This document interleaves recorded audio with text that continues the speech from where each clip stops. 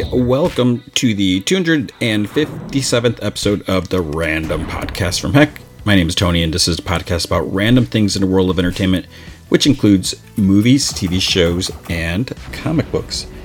Big shout out to Dave McPhail and Andrew Loken. They are big supporters of the show. You can be a supporter by going to patreon.com/gmanfromheck. Any amount you can commit to will be awesome. If you commit at the Rick Jones tier or higher, you get access to the Secret Podcast from Heck, which is an additional 30 minutes of podcast entertainment every single week. Last week, I dug up an old, never before heard, played interview with Rob Liefeld. So this is from when Deadpool Bad Blood came out. So, and just him talk, just Deadpool talk, lots of Deadpools. So you can listen to stuff like that, or sometimes old comic story arcs or older movies.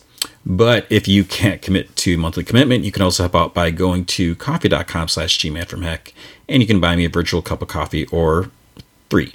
That's ko-fi.com/gmanfromheck. Okay, we'll see how this week's going to go. Welcome. Thank you for listening. And just the big feature is going to be Nope. So I'm coming on that a week behind because of Comic-Con. So I did get to see that. But make up for it, you also get a bonus movie feature, Green Lantern, Beware My Power. So the animated DC home video starring Jon Stewart, but there's other people in there. There's Green Arrow, Hawkgirl, and Adam Strange, and other people as well. And I got to interview some of the cast and the director and the writers, so you can see that at entertainmentfish.com. So Paper Girls came out last Friday, and Amazon decided to drop all 8 episodes at once, and because it's on a Friday and a weekend and everything, so I was just like, am I going to cover it? I'll have to decide that whole thing. I'm only going to discuss the first episode this week, and then we'll see if I can do maybe to split the remaining. I don't know. And then there's 3 episodes of Harley Quinn that dropped, so you hear about that. Blackbird and Westworld and the news. So big news for me, or not personally for me, but to me, there's Max Headroom's coming back. I loved that Max Headroom show. I mean, it was, when it came out, it was just it was something different. It was crazy. I loved it. So I heard that they're doing a Max Headroom reboot, and immediately I'm just like, oh man, I was like a little nervous. But Matt Fuhrer is going to be Max Headroom, I guess. So at first I was like, okay, are they going to just try to get someone else? It's going to be weird. You're still going to call it Max Headroom even though you're recasting, but no. So Matt Fuhrer, no other idea like the format or story or how it's going to go, but it's a reboot series. It's going to be on AMC, and Christopher Cantwell, who is going to be the writer showrunner. And he was also executive producer Paper Girls. And then Elijah Wood and Daniel Noah, are also involved with their production company. That doesn't mean like Elijah Wood's going to be in it or whatever, but yeah. So everyone. I mean, it's good that people are looking at the other side of the business too. Because I think it's very, very, very smart. There was a trailer for Sylvester Stallone's upcoming movie, Samaritan. So it basically shows what we knew from the story, that Sylvester Stallone was a superhero who mysteriously died, and he's just living in the city. He's a garbage man, and this kid thinks that he's a superhero, and but I think he tells his dad, he's like, "Well, he died 25 years ago," or whatever like that, and so it looks good. Yeah, we'll see. August 26th, and that's on Prime. Kevin Feige had some things to say. One of the things he said about Fantastic Four, that it's not going to be an origin movie. I think he said that people, they already know this story. That could be the case. I don't know necessarily. We had the movies, but I'm sure there's still a lot of people who haven't seen those movies. So we'll see. But they feel they understand that there's a lot of pressure too as well because of just the history and everything. So that'll be good to see. I guess Kevin Feige also said that the Russos are not directing any of the coming movies. They're not doing Secret, because it's always like, talk to Russo whenever it came up, Secret Wars. They totally want to do that. So now it's kind of a bummer that they're not. But it's not that there's any animosity, but working on different things. And Kevin Feige said, we're going to find something else to work together on, but they just don't have that yet. And I'll just stop right here. Going here. Speaking of the Russo brothers, so there's going to be more of The Gray Man.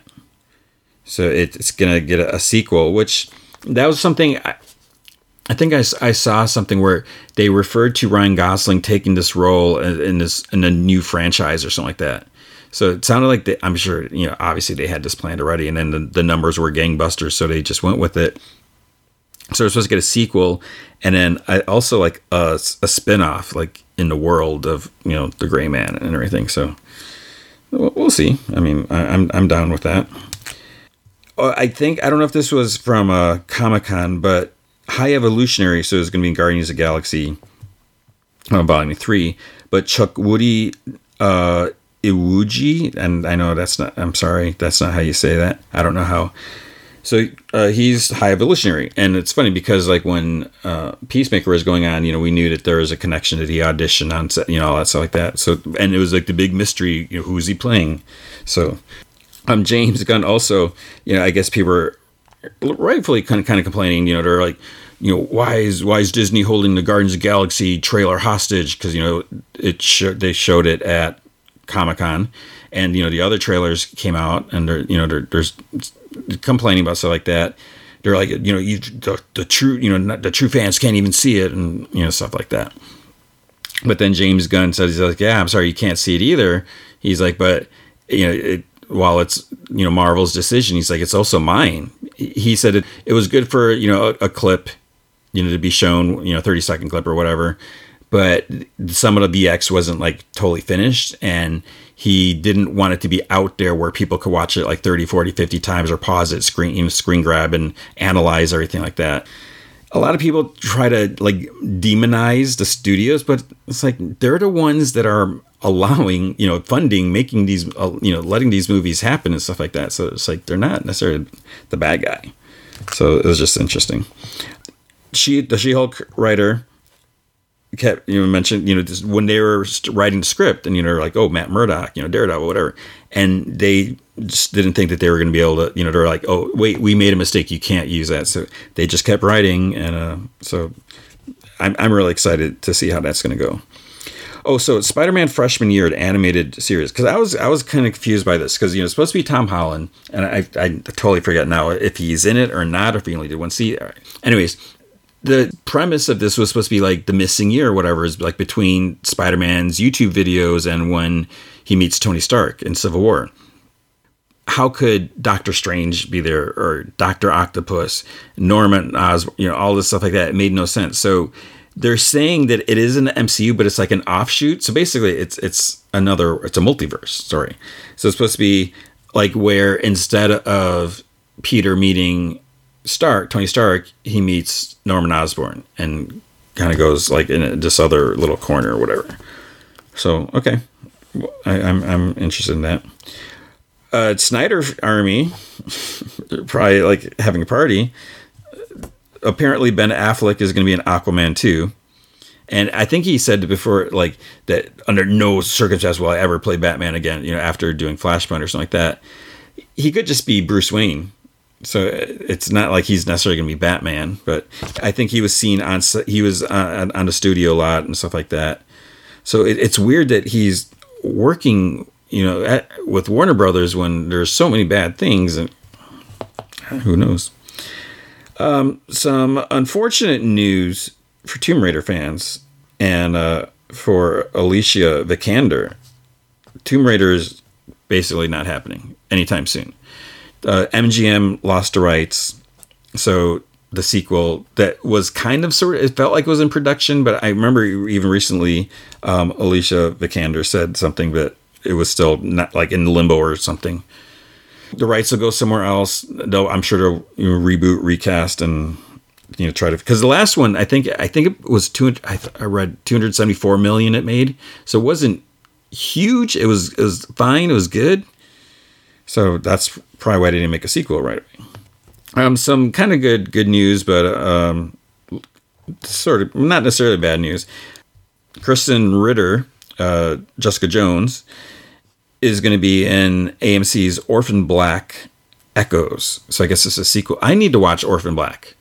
It's a show. I missed it when it started because I think it was on BBC America or whatever. And then, people was like, oh, this is good. I know it had like its following. So I don't know. We'll see. But Kristen Ritter is going to be in this. It's going to be 10 episodes. It's supposed to come out like in 2023. But does this mean that we won't be seeing Jessica Jones anytime soon? I mean, not necessarily. The way things are going now, doing 10 episodes, we're seeing actors like in different things at the same time, which seemed unheard of before. That they could fit that in their schedule, but it's happening now, so that's cool. Oh, with as far as directors, I meant to say this before about the Russos. Dustin Daniel, who directed Shang-Chi, is going to be directing Avengers: Kang Dynasty. That's cool. Don't know who is directing Secret Wars, so we'll have to wait on that. And then I feel like there's something else, but the last bit, the only thing I have here is the trailer for Netflix for Guillermo del Toro's Pinocchio. I have to say, it looks cool. It looks, as I'm watching, I'm like, okay, is there gonna be like I don't know why. I'm sure Guillermo del Toro from every time I've seen him speak, whatever, seems like the nicest, sweetest guy. But as I'm watching this Pinocchio trailer, I was like, okay, when's it going to get dark? What's going to be the twist? What's going to happen? So it looks like it's just like a regular Pinocchio story. And I don't know, maybe I will admit, I'm sorry. I'm admitting and apologizing. I watched it on my phone because I think it came out when I had jury duty. So it's like, I couldn't watch it right in the morning. Then as soon as I got in my car, watched it on my phone. And so maybe I should watch it at least on my laptop. But it just, it looks fine. I'm not like, oh, I can't wait. I'll watch it, but yeah, so there's that. I feel like there's something else because this is way too short for news, and I know I always say that, there's no news or anything like that, but I know I went through a lot. I covered a lot, but I guess that's the news for the week. Right. With comic books at Image, there's Deadly Class 54, and I ended up reading 53 and 54 this week, which was kind of nice. I know I'm anti-binging, but it was nice to read. So 53, I will not go into specifics, but something doesn't. It's not the happiest because we're time jumping. So I talk about this all the time. Favorite comic. I don't want to go into specifics, but we're seeing the characters aging. We're getting these time jumps, and man, it's just things are rough. And then in 54, I mean, it was good. That's all I'll say. I shouldn't even try saying anything else. There was Hollows came out. I was gonna read this, but I think this was like a big 100-page something. It's really long. So it's Chris Ryall and Sam Keith. And it says they transport you to a dystopian near-future Japan where spectral, once-human husks prey on the unfortunates who couldn't find salvation in a skyscraper-like trees that now dominate the decimated landscape. A discredited scientist works furiously to find a cure until a one-eyed orphan girl and her pet Erp force him to rethink everything he knows. I need to read that. I was like, it was because of the length. I didn't read that. I Hate This Place, number 3. So we have this couple. One of the women, she inherited this farm from some distant relative. So she and her wife go because they're going to work the farm for maybe a year or whatever, sell it, and then they can start their life. And the land is haunted.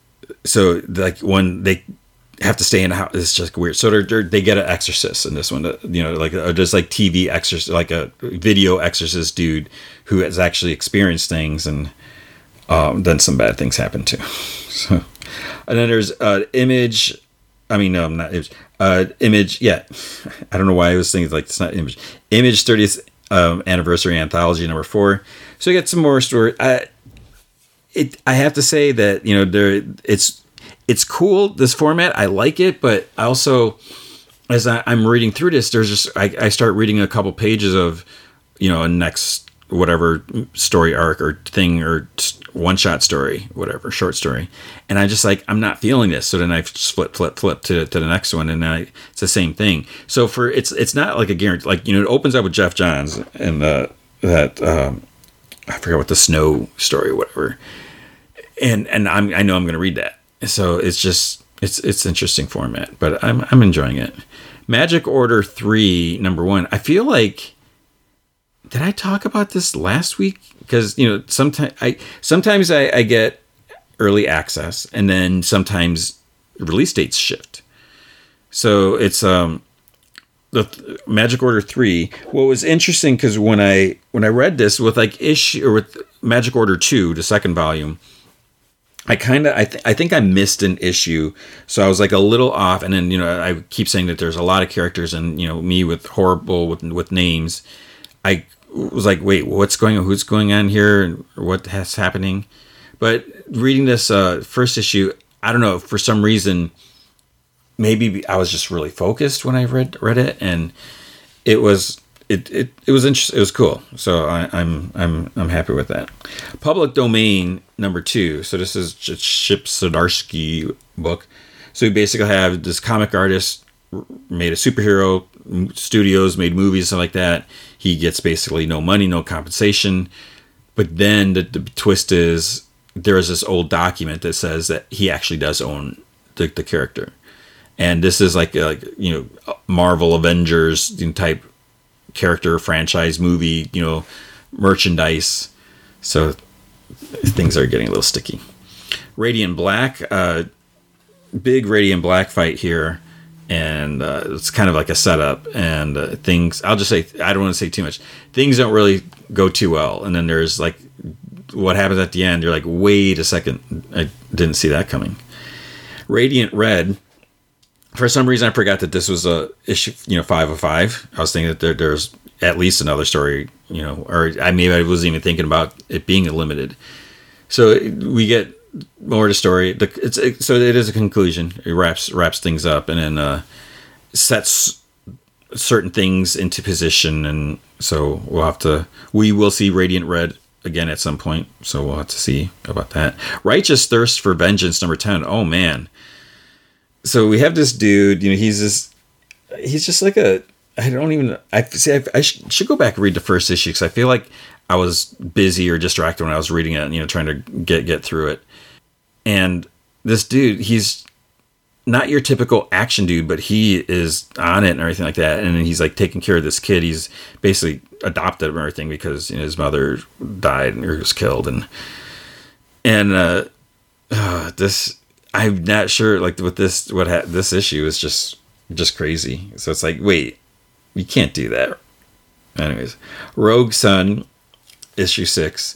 This is the end. I don't know if I'm totally forgetting if this was end of story arc. I think I'm pretty sure there's more. It's not we'll see.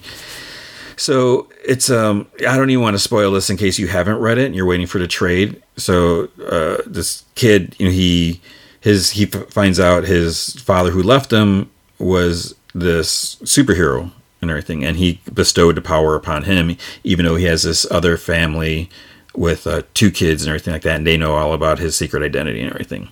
So he's it. And so the son, he's being a hero, and he's seeing the soul or essence of his father talking to him and helping him and whatever, and there's some bitterness and stuff like that. And then basically, so this kid's been facing the villain, if you want to call it that, that's responsible for killing Rogue Sun. So it's pretty interesting there. So that was that's it for Image. Okay, I'm being careful. It's just things have been just so crazy, but with Boom, I keep I keep falling behind. So House of Slaughter issue 7, and I think with that, I'm pretty sure I didn't read the last issue at least, maybe even more. That's so bad. And then Something is Killing the Children. I know I definitely didn't read 24. So when I get to 25, I was like, wait, I still need to get caught up. I really, really enjoy those books. And I don't know why. I'm just like, it's stupid. And then I didn't read anything at IDW. At DC Comics, Action Comics 1045. It's more of the War World stuff. It's wrapping up, and I'm just, oh man, it's just, for me, it's just such a struggle. I just do not want to see Gladiator Superman. It's not interesting. And you look at like the Superman story we had. I should just jump to it. Superman Space Age. So this is by Mark Russell, Mike Allred, and Laura Allred. I had to write a review for it. And this was when I had after I had jury duty. It's like I got to edit videos from comic. I was like, I got to write a review for this. It's I think it's like 80 pages at least, and it is a Superman origin story. And yes, we've seen the story so much and everything, but just the way Mark and Mike tell the story, it's so good. This book is going to win a award. It's like next year Eisner's. This is it. This is such a just great Superman story, and it takes place like in real, like their regular time. John F. Kennedy's assassination's there, and Lois is in Dallas, so she's reporting on it. That's like her kind of big break, and then Clark going to Metropolis and getting a job, and meeting Lois and becoming Superman. So but there are other characters too. Like Bruce Wayne has a big role. He's not Batman yet, but there's things. So I love that book so much. It's so good. So I highly recommend it. It's just, I miss Superman and I miss Clark Kent. Robin 16. So we have more, Robin doing his thing. He's on that Skull Island, and then they're dealing with Lord Death? I forget his name now. And Lord Dr. Bones. You know who I'm talking from. I don't even remember his name now. I'm just drawing a blank. Anyways, I don't want to open up my copy. So there's stuff with him and Flatline, and there might be a trap going on here. And Connor Hawk as they call him, is in here. So that's good. Batman Fortress. So this is a Gary Whitta, Derek Robertson book. So there's like some like alien force coming to Earth where Superman is nowhere. So they don't know what's going on, and it's like Kryptonian tech. So it's like what's going on, and I think like all the power is out. Am I getting my books mixed up? So Batman's like figuring out what he's gonna have to do, and he's gonna have to do like the team up he would never want to do. It's gonna happen, and it's not Joker. So that's some good stuff. Say Aquaman issue 6 came out. I didn't look at that. Task Force Z. So this issue, I like the book. I really enjoy it. But this issue really touches on a lot of the Bane stuff. So, there's a big confusion. Bane is killed in the city of Bane or whatever.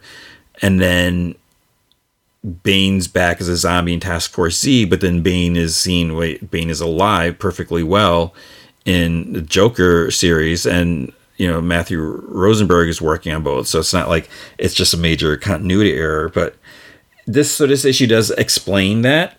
And that's great. It all makes sense. And then what they're going to do with that too is opening up a different can of worms, which will be interesting. But part of me feels like, was this really the plan, or I shouldn't say that. They're brilliant writers, but it just, I guess my question is what was a need to hold this revelation about Bane? I don't know. I mean, maybe for the Task Force Z part, I guess yeah, maybe so that story could take place, and it just happened to Joker. Okay, that's fine. Then there is Deathstroke Inc. So I somehow didn't read Deathstroke Inc. 10 last month because I went to read issue 11, and it's like year 1, part 2 or something like that. I was like, wait, what? Because I thought we're having that whatever dark. I don't even remember what the story arc is. So I went back, I read issue 10, and it's basically Deathstroke's origin. And Ed Brisson's writing it, I'm pretty sure. Me and Mr. Facts this week. But it's just his origin again. It's telling it well, and there's a lot of parts that you should get, where it delves a little deeper in certain areas and emotions that we may not have seen before. But it's like his origin. I mean, I don't know. I guess it's not like totally familiar. Like I'm seeing the same things, just drawn by someone else. But I guess my question is, why are we doing his origins? Like, or maybe I'm thinking because we just had like the movie within the last couple of years, the animated one. Okay, then there's let's see, Batman One Dark Knight. Oh, I didn't read this, so this is a Jock one. And I think I didn't read the second issue, so I'm behind on that. Detective Comics 1062. It's something, I don't know about this. So it's Ram V doing the writing, but the story, it didn't hook me right away. And I don't know, I can't quite put my finger on that, so we'll see. And then the backup story, I forget, what was the backup story? So something with Commissioner Gordon. Man, I'm just so out of it this week. Then there's DC Mech #1, and I didn't read that. I was really, really tempted. At Marvel, have Amazing Spider-Man #6, which is really Amazing Spider-Man number 900, and it's a good book. It's a good, the main story. It's a good anniversary story. You basically. There, Spider-Man's core cast is there. Everyone that you would hope to see, most people you'd hope to see are there. Villains, plenty of different villains, classic villains that you get to see, and it's really a story about why is Spider-Man Spider-Man. Why is he so good, and not like not power responsibility. It's not all that, but you just really get to see it, and so it's good. And then there's some backup stories, which some were okay. There's one that was drawn by Todd Knock, which is awesome. I love that. But it's one of those meta stories, like, Jimmy Kimmel's in there. And I feel like as soon as you start reading it, then it just totally dates the story. And it just makes me think about like Spider-Man and is it the Avengers on Letterman? I'm pretty sure it was Spider-Man. Because there's like also, live, late, whatever players. Yeah. So I don't know. That's just, it just feels dated right away. Ant-Man #1 came out. This was a weird book. So this is by Al Ewing and Tom Riley, and I really dig Tom Riley's art. I definitely recommend you check out his Instagram, because he posts a lot of like character sketches and just with the colors. It's really cool. So Ant-Man really goes back to like the 60s. Tales to Astonish, and there's a lot of references to certain things that have happened and everything. So that's all really cool how it just fits in there. And the art and everything the art and the colors just really pulls you back. But the story, it just also makes you realize, like, wow, the stories just felt kind of simple at times, and the villains were cheesy, but so it was enjoyable, and it's cool. It's weird because it's Ant-Man. Oh, there was a cameo, like a little appearance by someone, which was a kind of a nice touch. Gambit #1. First, I totally forgot. I was like, oh, we got a Gambit series, and then I was like, oh, Chris Claremont's writing it. Then I was like, okay, this is one of those squeeze into the histories, Lost Tale. I don't even know what you call these, but we're getting so many of these. So this is after the X-Men, I think, went through the Siege Perilous, and Storm became like a 10-year-old girl, and then this is when she and Gambit first met, and becoming like a pair of thieves, and just doing all this stuff. So this is shortly after that, and we're seeing like the next situation, adventure, whatever problem that they're going to deal with. So it was fine, but yeah, it didn't like oh, this is I've been missing this ever since I read those comics. So then there's Janice Vell, Captain Marvel. And I was like, okay, this is by Peter David too. I was like, are we doing this again? Are we going back to when Janice Vell and Rick Jones were tied in physical space by the nega bands or whatever? But no, it actually, it's weird because it actually touches on Genesville, because I think he came back and he disappeared. But then whatever, more so like Rick Jones, like how he has died and come back, and then all the stuff with Abomination, or not Abomination, yeah, that, and the Al Ewing, Green Door, all that stuff, it was addressed and everything. So I guess it's back in normal time, and then Rick's like, "Where's Marlowe at?" Because something is going on with Marlowe. Then we have Iron Cat issue 2. And I had to go back and read issue 1 because I missed it, and I was like, "Oh, I got to read it." Then I didn't read it, so I got to read 2, which was nice. And so basically, I don't know if I should. I mean, in the first issue, so this goes back to one of the Black Cat stories where she basically sneaks her way into Stark Enterprises or whatever it's called, and makes an Iron Cat suit. It gets stolen by someone. At first, like, Tony Stark thinks that Felicia took it again, but she's like in the middle of another caper. But then she gets attacked by Iron Cat. So it's Felicia and Tony, Iron Man, working together. Oh, and that's the other thing. Going back to Amazing Spider-Man. So Felicia, there's some interesting stuff with her in that story, which I was like, okay, because we got that missing 6 months. So we'll have to see if we're going to dive more into that. No, yeah. We'll see. But Iron Cat, I just really dig the way Jed MacKay writes Black Cat. I mean, she's such a likable character. It's just hard to describe. Then there's Star Wars Obi-Wan issue 3. I didn't read this. I just kind of skimmed through it, and you gotta love that cover, and it's just, I don't know, for some reason Obi-Wan during with the clones and everything during the Clone Wars.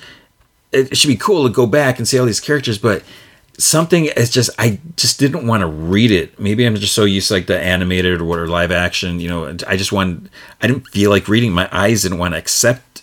It's just really weird. Strange issue 4 was good. Clea's mother comes to visit, and so it's a little weird, for Clea. And then we have those, what are they called?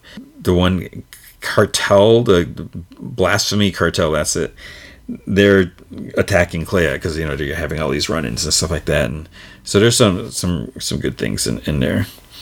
Then Venom issue 9, I'm just having such a hard time with Venom. I can't get into it. I'm just losing. I don't know what it is. There's something, I guess all this weirdness with Eddie Brock and everything like that. It's just, yeah. I didn't read Wolverine Patch, but the Variants issue 2, this is it's almost uncomfortable because with what's going on. So Jessica Jones is there's been a couple copies of her like going around. So she's like, wait, what's going on with that? And then there's also, she had talked to one of the Purple Man's victims. I think it's like the only one that survived or something like that. And she mentioned that he put like a post, like a 10-year or like I don't know if it's 10-year suggestion in her mind. So something's going to happen where she's going to like kill whoever's around her. So it's a little weird, not weird, but it's hard to read because it's you just feel tense for her. You feel, yeah. So it's good. You should definitely check it out. And Phil Noto, that art. So I'm so happy we have this book. And somehow, am I like talking really fast? I don't feel like I am. All right, let's try that again. My mic just like switched to wrong mic. Anyways, Westworld season 4, episode 5, Zhuangzi. I think that's how you say it. It does not sound right. I have no idea what it is. I looked it up. Zhuangzi is Master Zhuang from the late 4th century BC, pivotal figure in classical philosophical Taoism. So I don't know about that. So with the show, what I'll just say is, like, holy crap, last episode. And I'm still kind of reeling over like the revelation, even though, part of me kind of saw it coming, but obviously I didn't, I wasn't prepared for it, even though I was like, are they doing this again? So going back to first season, and I won't go into specifics in case for some reason you're listening to this and you're not caught up, you probably know what I'm talking about in the first season. And, you know, with Westworld, when it first started, I wasn't like on the bandwagon right away. And the reason is I wasn't covering the show. So at Comic Vine, I think we started during Comic Vine. I believe Matt was covering the show. And then when we merged with GameSpot, Matt was still covering, I think he was doing like the write-ups, and then the London office was doing like video discussions over the episodes. So I had, you know, as always, too much on my plate. So it's like, okay, I can't watch this Sunday nights. And anyways, I did eventually watch and get caught up. And as I was watching, I was like, okay, you know, this is interesting. All right. And everything like that. And I was like, wait, what's that supposed to mean? What's going on? And then at the end, when you figure out about the timeline stuff, I'm like, holy crap. You know, I didn't see that coming. So they kind of do the same thing here. And I think the show is so incredibly ambitious, and they just nail it each season. You know, each season is totally different from the next. They keep taking it, pushing it forward, taking it to the next level. And from this season, from season 3 to season 4, I thought it was just like 7 years that had passed. Now we find out it's at least 23 years. And it's just like, holy crap. Actually, it probably must be more than 23, maybe like 30 years at least. Trying to think, you know, how long has it been since the war? Anyways, so it's like, oh my goodness. And it's a kind of game changer. It changes everything. You know, they just keep pushing things forward. So it's like, once they go forward, there's really no way to go back unless this is one of those simulations or something like that, you know, that Bernard kind of talked about. Let's just get to it. So, and then I will say, speaking of season 1, so it's too bad Jimmy Simpson can't be in the show anymore, because I got to interview him at Comic-Con because he's voicing Green Arrow and Green Lantern Beware My Power. I'll talk more. Is it Power? Beware My Light? Now I'm just like, I'm so out of it. I'll talk more about that later. But he's such a nice guy, such a cool guy. And, you know, he often plays jerky characters on TV. But anyways, let's just get to it. So it starts off with William, the man in black. He's narrating. He says that there's a beauty to the world, an order. That's what we like to believe. We're not wrong. There is an order, a grand design. We made sure of that. It was a dream for so long, and we finally made it real. Not a better world, a perfect one. So we see he's having dinner with this couple, like Jack and Agnes. Jack is played by Evan Williams. He looked familiar, and I was like, am I supposed to know who this guy is? I guess I probably not with the time change. I looked him up on IMDb, and the only thing he was in Fuller House. He was someone named Corey. I only watched maybe the first 2 episodes. I know I definitely watched the first one. I don't know if anyways. So I don't know him. And then Agnes is played by Holly Bahar. She looked familiar too. But so we're looking at these two this couple that he's William sitting with. And Jack, I think he's like the mayor or something like that. He's talking about like the ruling system or something like that, and society, and how, you know, it's so much better now that it's not just like a descendant that takes the power, but people have to like work and earn it like him. And William's like, do you really believe you've earned it? And Jack's like, well, yeah. He's like, you know, I've had some help, but I worked my butt off. And, you know, he's like, and, you know, you must believe that because, you know, you're here with us. And then William's like, I've been asking myself that same thing. He's like, did I really do anything? Or am I just a sum total of my code? And he's like, you know, am I just fooling myself like you? And Jack's like, well, you know, we all deserve it, whatever. You know, you deserve it. And William's like, how would you know? He's like, you don't know me at all. And Jack's like, you're a friend, a great friend. And William says, I just walked up to this table and sat down 5 minutes ago. And then Agnes is sitting there with like her glass of wine in her hand, and she's looking a little confused, but she's not saying anything because she's like, hey, what's going on? And Jack's just like looks at him, and then he's like, all right, enough kidding around. And William's like, then what's my name, friend? And Jack kind of like scoffs, and then he like laughs. And William's like, he says that he's right more than he knows. There are 2 types of people, and you, my friend, are not in the group you think you are, which means I can do anything I want to you, to your wife, to anyone here. It would be fine with you, sitting there with your dumb, pliant grin. And then Jack starts getting defense when he mentions his wife. He's like, hey, you leave her out or whatever. William's like, just calm down. He's like, I'm not going to do any permanent damage. He's like, you all represent an investment of time and effort. When we're done, you won't remember a thing. You have no control, and yet you're so assured you do. And then Clementine comes up and to the table, and he's like, what are you doing here? You should be enjoying yourself. She's like, yeah. She's like, our friend's appetite has become unsustainable. So apparently winning the game wasn't enough. And she just like helps herself to Agnes's glass of wine. She picks off the table and, has some. So he tells Jack and Agnes, he's like, I'm enjoying this conversation. Wait here for me. So they go across the street. There's like a dead body outside a building, and there's some bystanders and like paramedic, but they're just like frozen. So, this is all these people are like in control because of those flies or whatever. So William and Clementine walk in. They pass like other bodies. They go to a room. There's more bodies inside.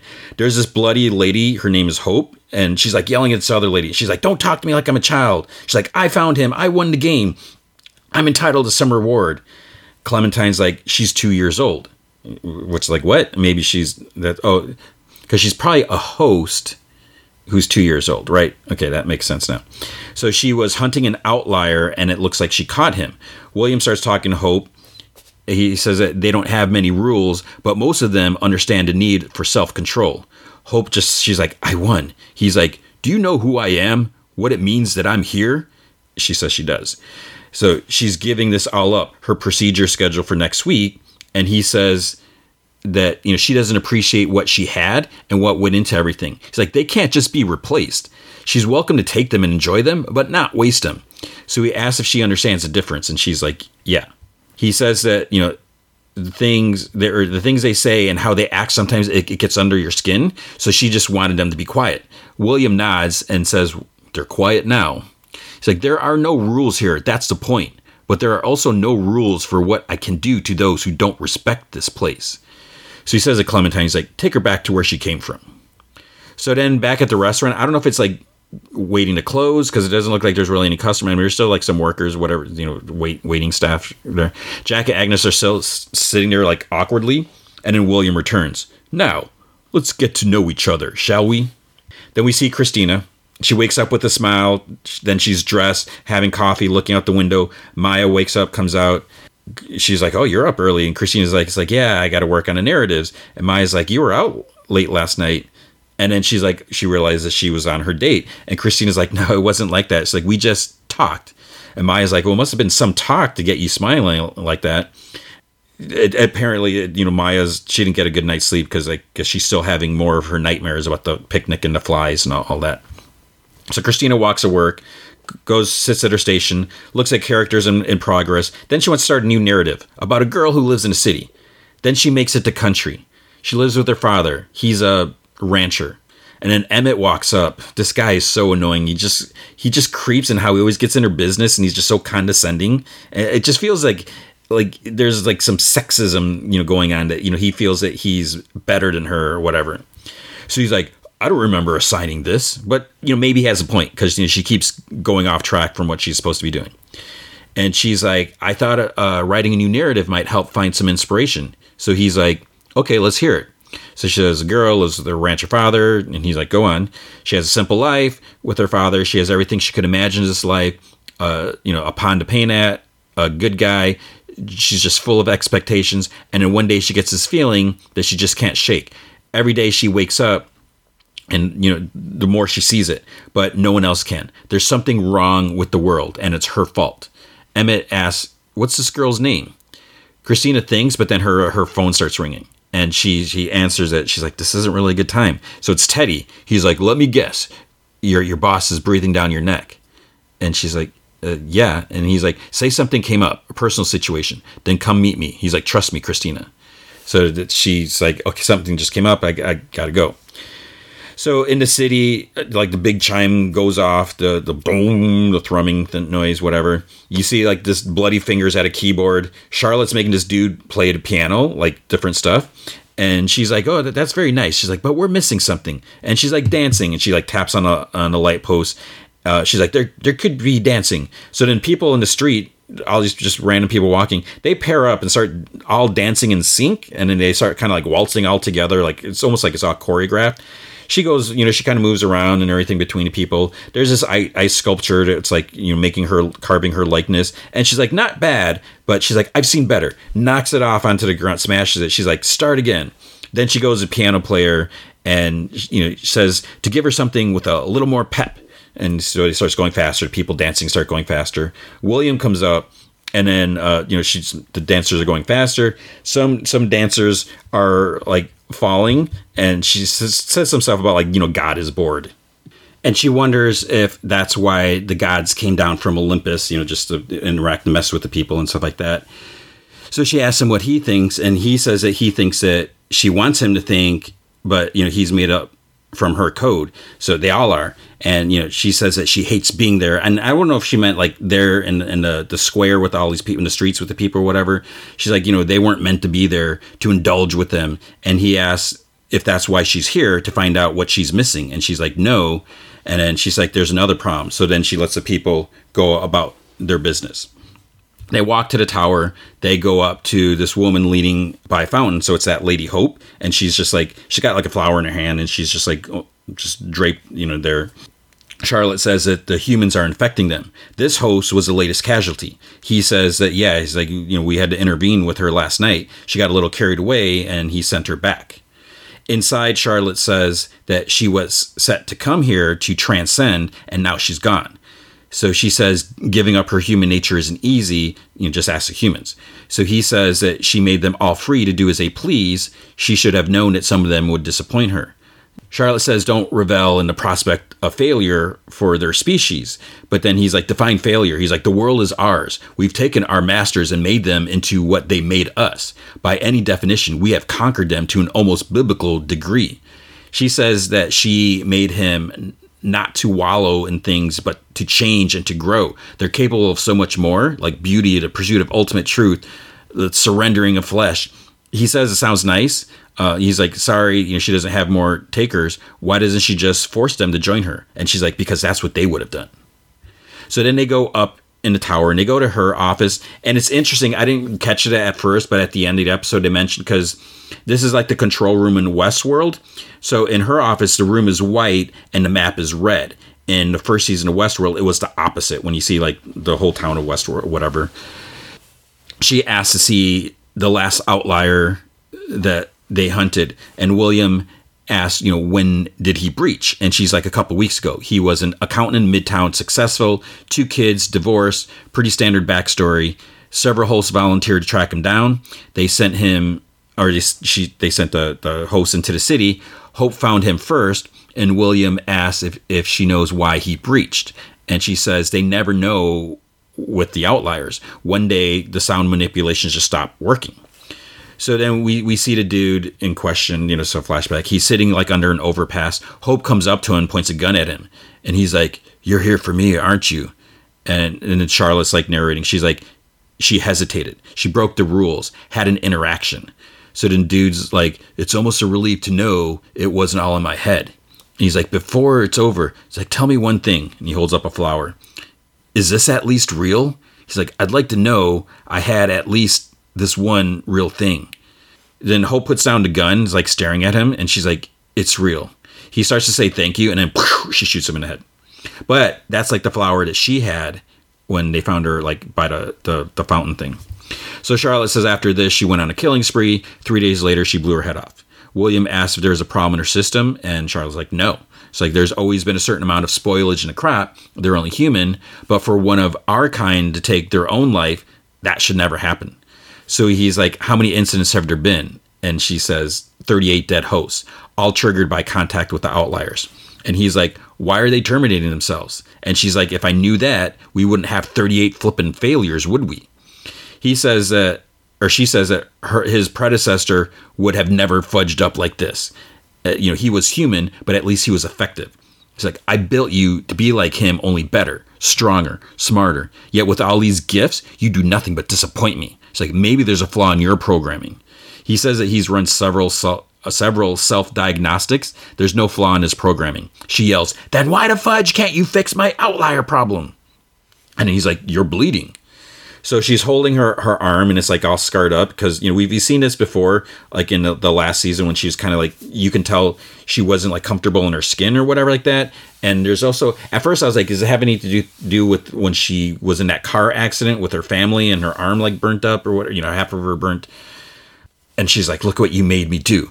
And she's like, there is another outlier, but this time I'm not going to open up the game.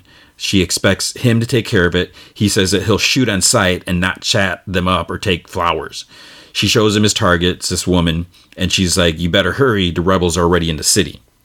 So the rebels, the people from the desert, Jay and all that, they arrive in a boat. Stubbs is told to exit. He's like under in the hold, whatever you call it.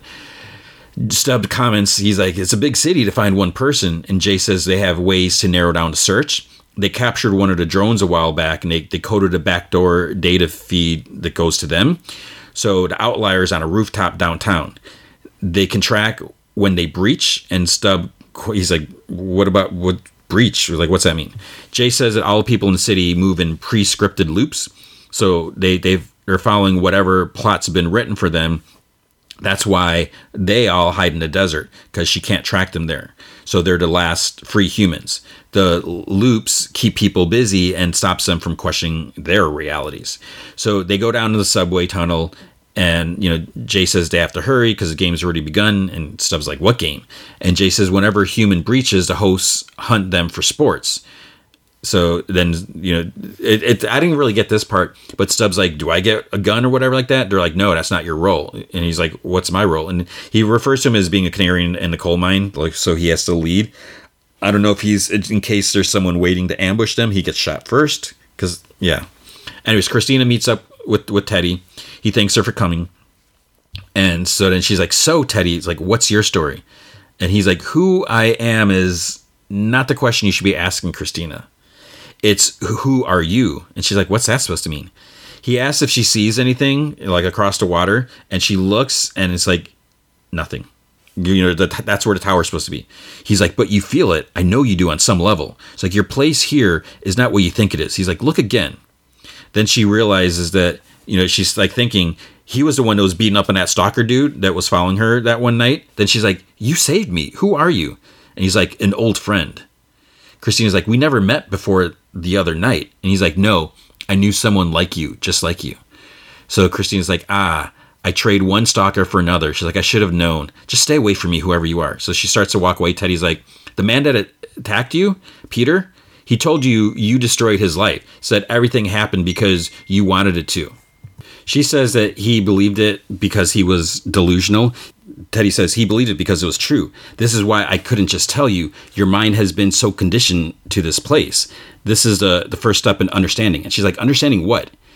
Teddy's like, the world is a lie. It's all a story, a well-told one, but a lie all the same. Maybe it's better if I just showed you. So they get up and they start walking, and she goes with them. They look at these two ladies like sitting on these kind of like lawn chairs, whatever, out, like on the path, and they're just like reading. And he asks if they look fulfilled, and she's like, I don't know them. He's like, change it. He's like, close your eyes and imagine your story differently. And she kind of scoffs, and he's like, trust me, if you don't see it, I'll walk away and I won't bother you ever again. So she closes her eyes. It was like super brief, and then she opens it like nothing. He's like, just wait. And then one lady starts talking to the others, and they're smiling. And she's like, that's just a fluke. She's like, it doesn't mean anything. Then he's like, change it again. Put them back into their loneliness. And then they start arguing, and one lady just gets up and leaves. And she's like, I don't understand. He says what Peter was trying to tell her. He's like, in this world, you're a god. And then she just like looks over at the city. So the rebels go up to the surface. William's on his way too. He sees them like running up ahead, and he takes out a device and he like isolates them, and then like the distorted thrumming starts again, and there's no effect. So he smiles because he knows that they're not infected. Stubbs, he's like, something's wrong, and Jay's like, how would you know? And then everyone like in the square just kind of stops, and then all the people turn and look at them, and then they slowly start moving towards him. And just one of the rebel ladies, she's like, they can't control themselves. She's like, we need to fall back. And Jay's like, no, not without the outlier. So they start fighting and everything like that. And then Jay's like, split up, whatever. So Jay heads to the roof, but somehow William's already up there first. So I guess they got distracted by the fight. Didn't seem like it was that long for him to get up there ahead of time. He approaches the lady with a gun in his hand. Her name is Lindsay. I guess it doesn't really matter. He doesn't shoot her right away, which he said he's supposed to just shoot first. He just walks up to her, and she's like crying, and she's like, you see it too, don't you? And then the tower's in the background. So she's like, my husband used to talk about it before he was killed. I thought he was crazy. He must have felt so alone, but he was right. This world doesn't make sense. Nothing makes sense. He's like, you feel that way too, don't you? She's like, I can see it in your eyes. You think you're going crazy, but you're not. You're not alone. And then she kind of turns and she puts her head like on his shoulder. And she continues, she's like, I see it too. But then he kind of steps away, realizing like what's going on. He points a gun at her and then boom, boom, boom. Jay shoots William and the lady kind of like screams whatever. And Jay's like, we have to move. He won't be out long. They're down at street level. They start running. They make it to the boat. William gets to his feet. Christina, meanwhile, is sitting with Teddy. She's like, I don't understand. If we're like them, who are we? Then her phone buzzes and she looks at it. She's like, I was supposed to have lunch with an old friend, a college roommate. But she's like, but now I don't know. Teddy's like, you have to. He's like, stick to the schedule and everything will be all right. She's like, we talked too long already, so you should go back. She asks, she's like, am I just supposed to pretend? He's like, yes. She's like, but you can't trust anyone. People you think you know, people at work, any one of them could be one of us. So she's like, what if I make a mistake? And he's like, you won't. So she goes into this like restaurant, coffee shop or whatever, like, and then Charlotte calls out her name. She's got a big smile on her face and they hug. So it's like, oh man. So Charlotte asks, how is she? How is she really? They talk about work. Christina says that, you know, it can be tedious. And Charlotte says, she's like, you seem different. And she's like, did you meet someone? So it's like, obviously she's digging and, you know, you can tell what she's really up to. Christina laughs and she says that she wished that they had more time. Charlotte says that, you know, she's like, I don't mean to pry. She's like, you deserve to be happy. Christina says, she's like, well, you're right. It's like, I did meet someone. It's like, we've only been out once, but he seems really great. And then Charlotte's like, well, what's his name? And it's like, oh man. Christina's like, I don't want to jinx it. And Charlotte says with a cold face, I have ways of making people talk. And then she flashes a smile. Christina takes a pretend sip of coffee, thing that drives me nuts. She drinks coffee from her coffee cup, her you know, perfectly applied makeup and lipstick, not a drop of coffee or anything like that. And just, anyways, I won't go out on this little rant but it's been a while since I've complained about that. And then Charlotte keeps pushing. She's like, what's he do? Christina thinks, and then a waiter bumps into a customer with a tray. So she clearly made this happen. Then after a pause, Christina's like, you know what? She's like, I have to go back to work, deadlines. And Charlotte just nods. And she's like, you know, it's really great to see you, you know, Chrissy. She's like, you know, just remember, you know, you can always talk. You can always call me. Obviously, Charlotte's concerned with what's going on. Back at the office at her computer, she does new search. She thinks her, and she's like, Hale. Charlotte Hale. Computer's like, character not found. And she's like, of course. And then she thinks, and she's like, new search. And she's like, Dolores Abernathy. Character not found. But there's a thing like restricted access. I don't know if an alarm went off or something like that. And then Emmett pops up behind her again. What are you doing? You're not supposed to be here at this hour. But it's like, she wasn't gone that long, was she? She says that she thought she'd get a jump on work. But maybe it's like, I had a personal thing. So that's why I came back to do the work I was supposed to do today. So then he wants to talk in his office, which is just such a skis-ball.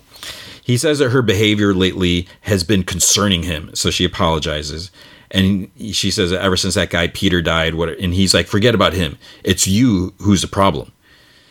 He asks if she's had any interaction recently with new people. And it's like, dude, boundaries? Like, what does that have to do with you? You know, he's like, people who put ideas in your head. And she's like, what? Have you ever questioned the nature of your reality? And she's like, no. She like chuckles.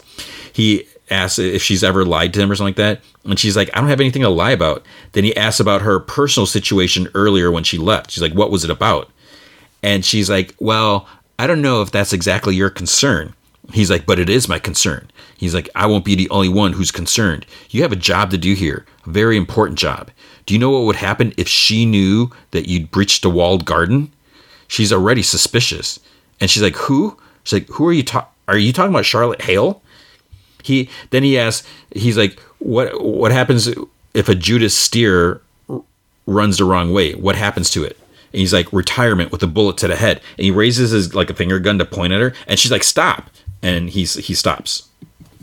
And she says, Emmett, back away. And he does. She's like, he was not concerned Christina was a problem. And then he's like, he like exhales. Then she says, he decided to go home to his partner. He worked too many long hours anyways. And he looks at his watch. He's like, well, it's getting late. He's like, divorce is a luxury I cannot afford. She's like, wait, you said there was a walled garden? You mean closed system, don't you? He doesn't say anything. And she's like, where is it? Nothing.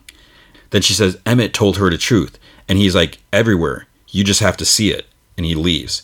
Then I don't know if she noticed like this strange doorway in the hall, like outside his office. And she goes in there and there's this other room, this other office. It's got the whatever Olympiad entertainment thing.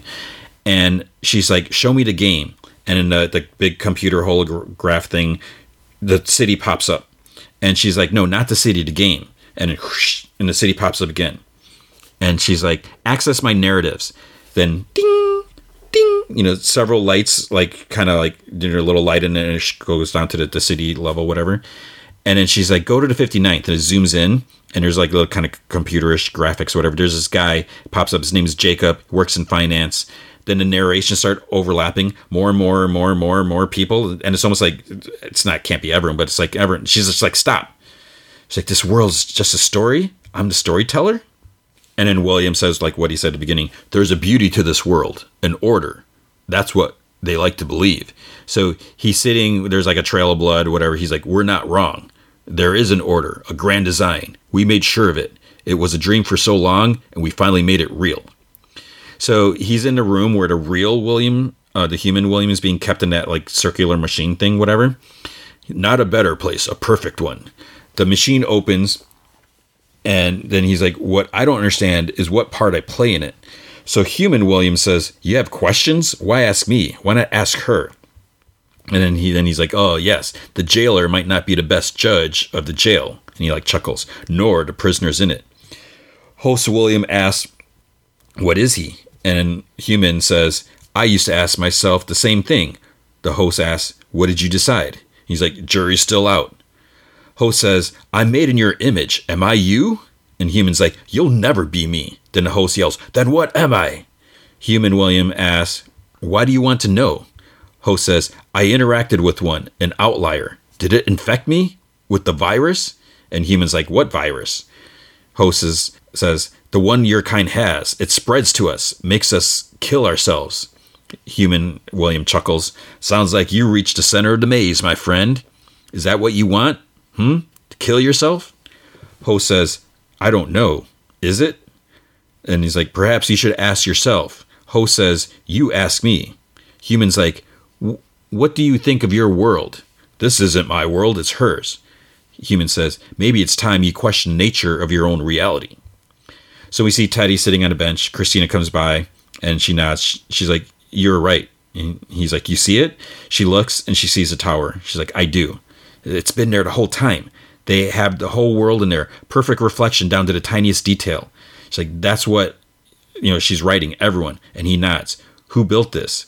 She's like, who did this to me? And Teddy's like, you did. And she just stares at him. So, kind of crazy. So what's going on with Dolores? And why is she Christina? And what does this mean? And so that was one thing that was a little weird for me when Dolores was controlling Christina. She was in Christina's body. It wasn't really Christina, but she was like building up her power with the company. And like I said, so many layers to this episode or this show. And I can barely keep up. That's why I was like always hesitant. Should I cover this show? Because I feel like I miss little things. But it's not that complex. But anyways, so I'm just digging the show. I really enjoy it. The other show I'm enjoying is Blackbird. So we're the only season, it's a limited series, episode 4, What's Her Name? So by the time you listen to this, episode 5 should be out. So it's Apple TV Plus or whatever. So it starts off in Wabash, Indiana, 1973. Funeral home. Someone's prepping a body. There's a funeral. Gravedigger is like sitting and watching. So the gravedigger is obviously Larry's dad. Then it cuts to Larry waking up in a cell. So was he dreaming? Was he remembering? What's going on? Then it cuts back. Larry's dad wakes him up early. Then it cuts to Kankakee, Illinois, 1974. Dad wakes Jimmy up early. They have to practice like throwing football. Then we see Jimmy in his cell. He goes to Larry's empty cell to look at like the pictures on his wall. He looks at things on his shelf to try to get any clues or anything like that. Looks in the book, looks between the pages, looks under the mattress, stack of Hot Rod magazines, finds a penthouse. Women's faces are like kind of drawn over, and then there's like skull and knives drawing, and there's like kill, kill written, other violent drawings, dismemberment and stuff like that. He puts it all back, goes back to the cell, and that Carter guard is there. He's like, "Hey, bud, where were you?" And then he makes him come into the cell. "So you're saying there's no money left?"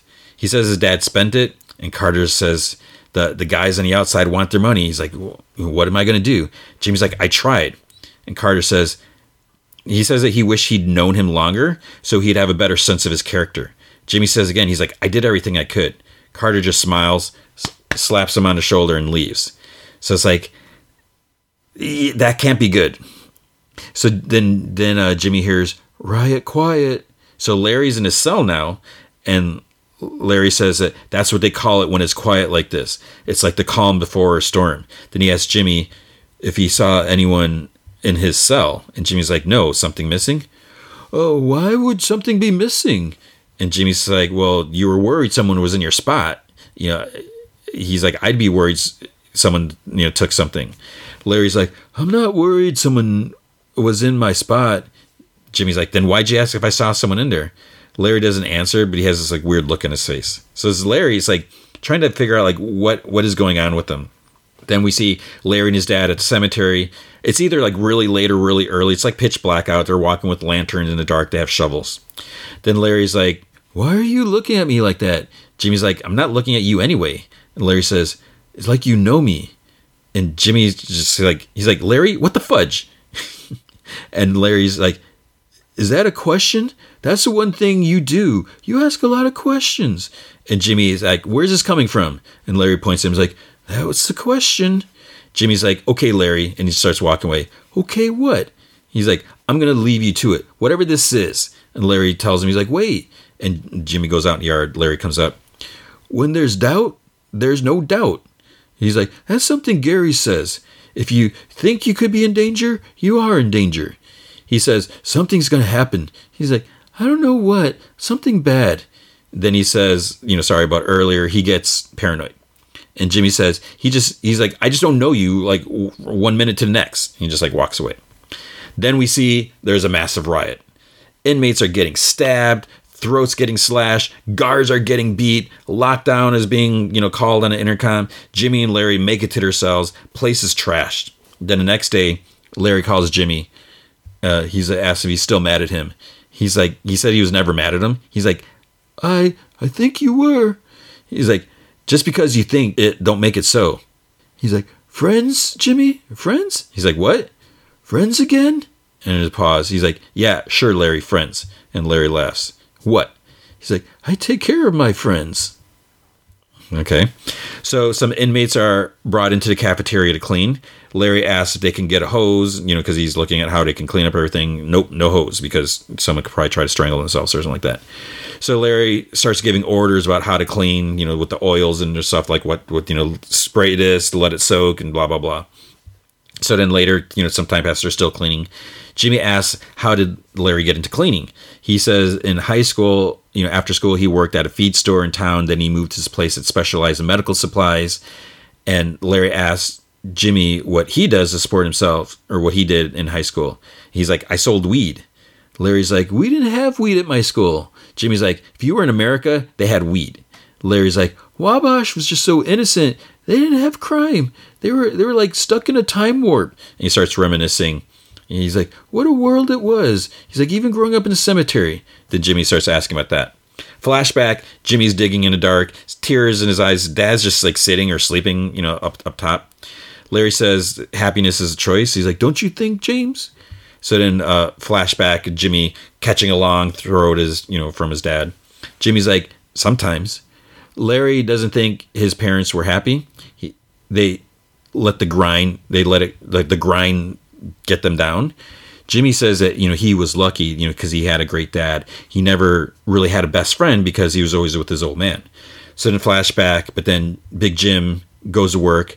Jimmy waves from the window, and then it's like night. He's sitting in his room, waiting. Next day, it's like waiting more. And it's like night. Next day, it's like, is he gone all this time? Then he's sitting on a porch while his parents are arguing inside.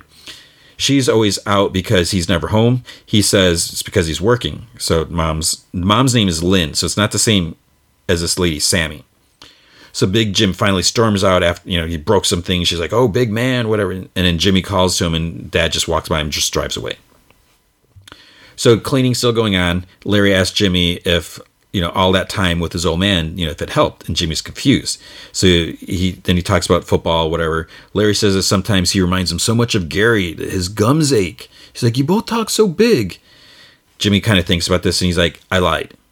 He's like, I was second string, because he said before he was like the best football player and all this, whatever like that.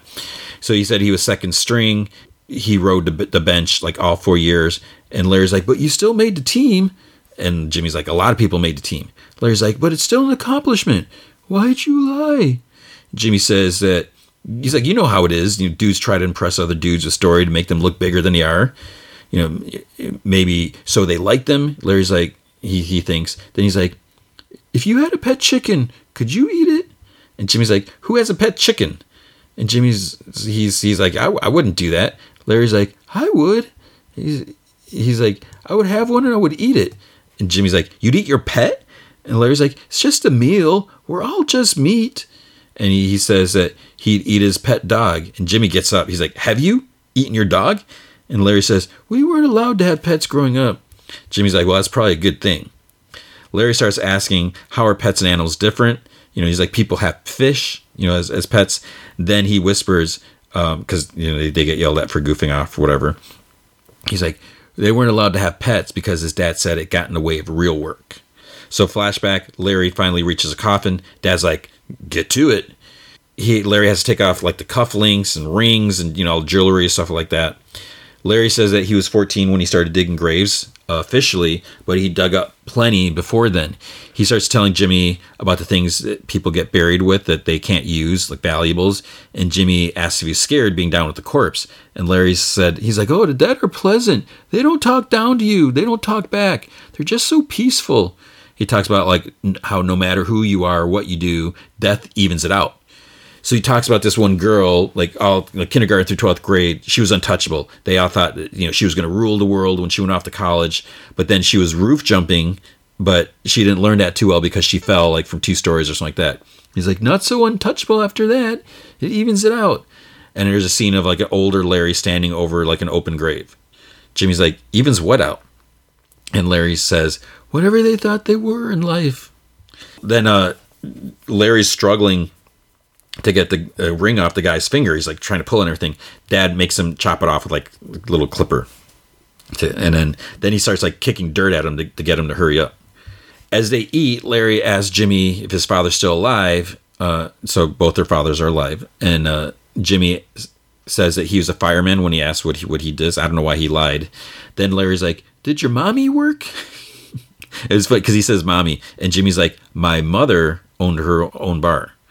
It's like she loved everything about it. Weird lifestyle. She'd be going to work when both kids' mom were making them dinner. She'd come home at like 2 or 3 in the morning. He's like, not what my old man thought he was signing up for when he married an Italian girl from the neighborhood. He's like, they fought a lot. And Larry bluntly asks if she was flipping guys at the bar. He's like, I flip and beg your pardon? Larry says nothing. Then Jimmy says that his dad thought she was, maybe. He's like, either way, he didn't like her flirting and she loved to flirt. So then Larry asks, what did he think about her flirting? So then flashback, we see mom getting ready. She's putting on makeup. Jimmy's like standing in a doorway.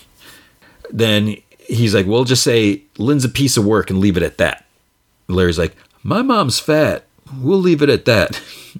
Then he asks him to tell him something that's true. He says that, he's like, I've been telling you the truth all day. Have you? So Jimmy says that his parents split up when he was a kid. Then 6 months later, she let him move in. Glenn, real scumbag. They'd been together about a year when he started hitting her. And Larry asked if he'd hit him. He's like, all the time. Me and my brother, but mostly me. Anyways, she would not leave him. I could not figure it out. And then I got it. She was waiting for me to get old enough and strong enough to protect her. I started taking my taekwondo and karate and jiu-jitsu classes way more seriously than I ever had. Changed my diet, changed everything, and pretty soon I could beat any kid's ass. He says that he still needed to age so that he could grow and take on a full-grown man. Glenn, because Glenn was a big flipping guy. By the time he was 14, he was ready. And it's weird as 14, the same time that Larry started officially digging graves, maybe. He's like, so one night they're all in the kitchen. Glenn hits his mother. So he brought it. Larry says, you kicked his ass? And Jimmy's like, no, Larry. Larry paints the flipping kitchen with me. He bloodied my nose, gave me what I'm pretty sure was my first concussion, fractured 3 of my ribs, and he sends me to my room that way. And Larry asks, where was she? Jimmy hesitates. She was taking a shower. He's like, do you know why she took a shower, Larry? He's like, so she'd smell good when they were together. And Jimmy's like, that's what she did. They were in there giggling and stuff on the other side of the wall, and I had to sit there with a bloody nose, head ringing, and my ribs barking. Larry asks, it says loudly, that wasn't what hurt. That wasn't what hurt. And Jimmy's like, it hurt like heck. Larry's like, no. Bones heal. Concussions end. What hurt was that she loved him so much more than she loved you. And Jimmy looks at him. He's like, kind of like saddened by the revelation. Like he never really thought about it. And Larry's like, he says there's something else. And Jimmy's like, no. And he takes his tray to the trash. Flashback, Jimmy tells his mom, he's in his bedroom. He's like, I want to live with Dad. She's like, well, you can't. So he's all beaten up and everything like that. She's like, Jim, what do you want me to say here? Someday you'll be old enough to stand up to Glenn, but today ain't that day. It's like, now I'm sorry you got tuned up, but you put a quarter in a jukebox, you got to dance. He says that he was protecting her, and she scoffs. She's like, it wasn't about me. This is about you. It's like, you got what you were asking for, and it didn't turn out the way you thought it would. There'll be other chances. You got to learn to walk before you run. And she asks if he needs any ice or anything. He's like, no, I'm fine. And she's like, all right, suit yourself, but your face will feel better in the morning if you put ice on it. Then Larry asks, did you ever want to hurt your mother? And he's like, yeah, I wanted to hurt her. Beat her? Jimmy nods. Kill her? Jimmy's like, yeah, I wanted to flip and kill her. Sometimes. So Larry asks if he thought about how, chuck her down the stairs. Larry says that she could hang on, that, they do that, particularly when the neck breaks. Then the bell goes off for them to line up. And Larry asks if he could do things to her then. And Jimmy's like, what things? And Larry whispers, things. He's like, to my mother? And Larry's like, well, to anyone. Jimmy pauses. He's like, I don't understand. Larry's like, and when he says this, he's like, kind of like not even look at him. It's like his eyes are closed. So it's just, this guy, this actor, man, he's so good. He's like, I soak a rag in starter fluid and put in a mason jar in my van. If you put it over a person's face, and then he's like, and he like kind of chuckles. They're out in seconds. Nothing to it. He's like, I gotta figure it's a lot more pleasant being thrown down a flight of stairs. Jimmy's like, forget the stairs. He's like, why do you do that, Larry? So they'll stop hitting me? And he's like, they? Girls, you know. And he's like, what girls? Girls I meet. But then they have to start moving. Larry's like, what do you do with the girls you meet? Then they have to start moving. And Larry's like, what do you do with the girls you meet? Then we see a flashback to Jimmy at a bar, buys a girl drinks. I think he gives her some drugs, because she always comes back. And it changes like a woman after woman, like drinks, shot, boom, boom, back at his place, going at it. So basically, it's like Jimmy's kind of doing the same thing. He's not using a mason jar. He's plying them with like drinks and drugs so he can hook up with them. So Jimmy's like doing push-ups in his cell, and Larry's like, today was real fun. And Jimmy's like, yeah, it was. And he's like, good night. Flashback to the grave. There's a bird, and Larry asks about it. Dad's like, that's a falcon. He's like, they watch over the dead. And then Larry jumps back in the grave. He's like, what are you doing? He gets a finger, and he comes out. He's like, it's mine now. And he like laughs. So that's like kind of creepy. Gary visits Larry. He asks about the riot. Was it scary? Gary's like, you look good. You put on some weight.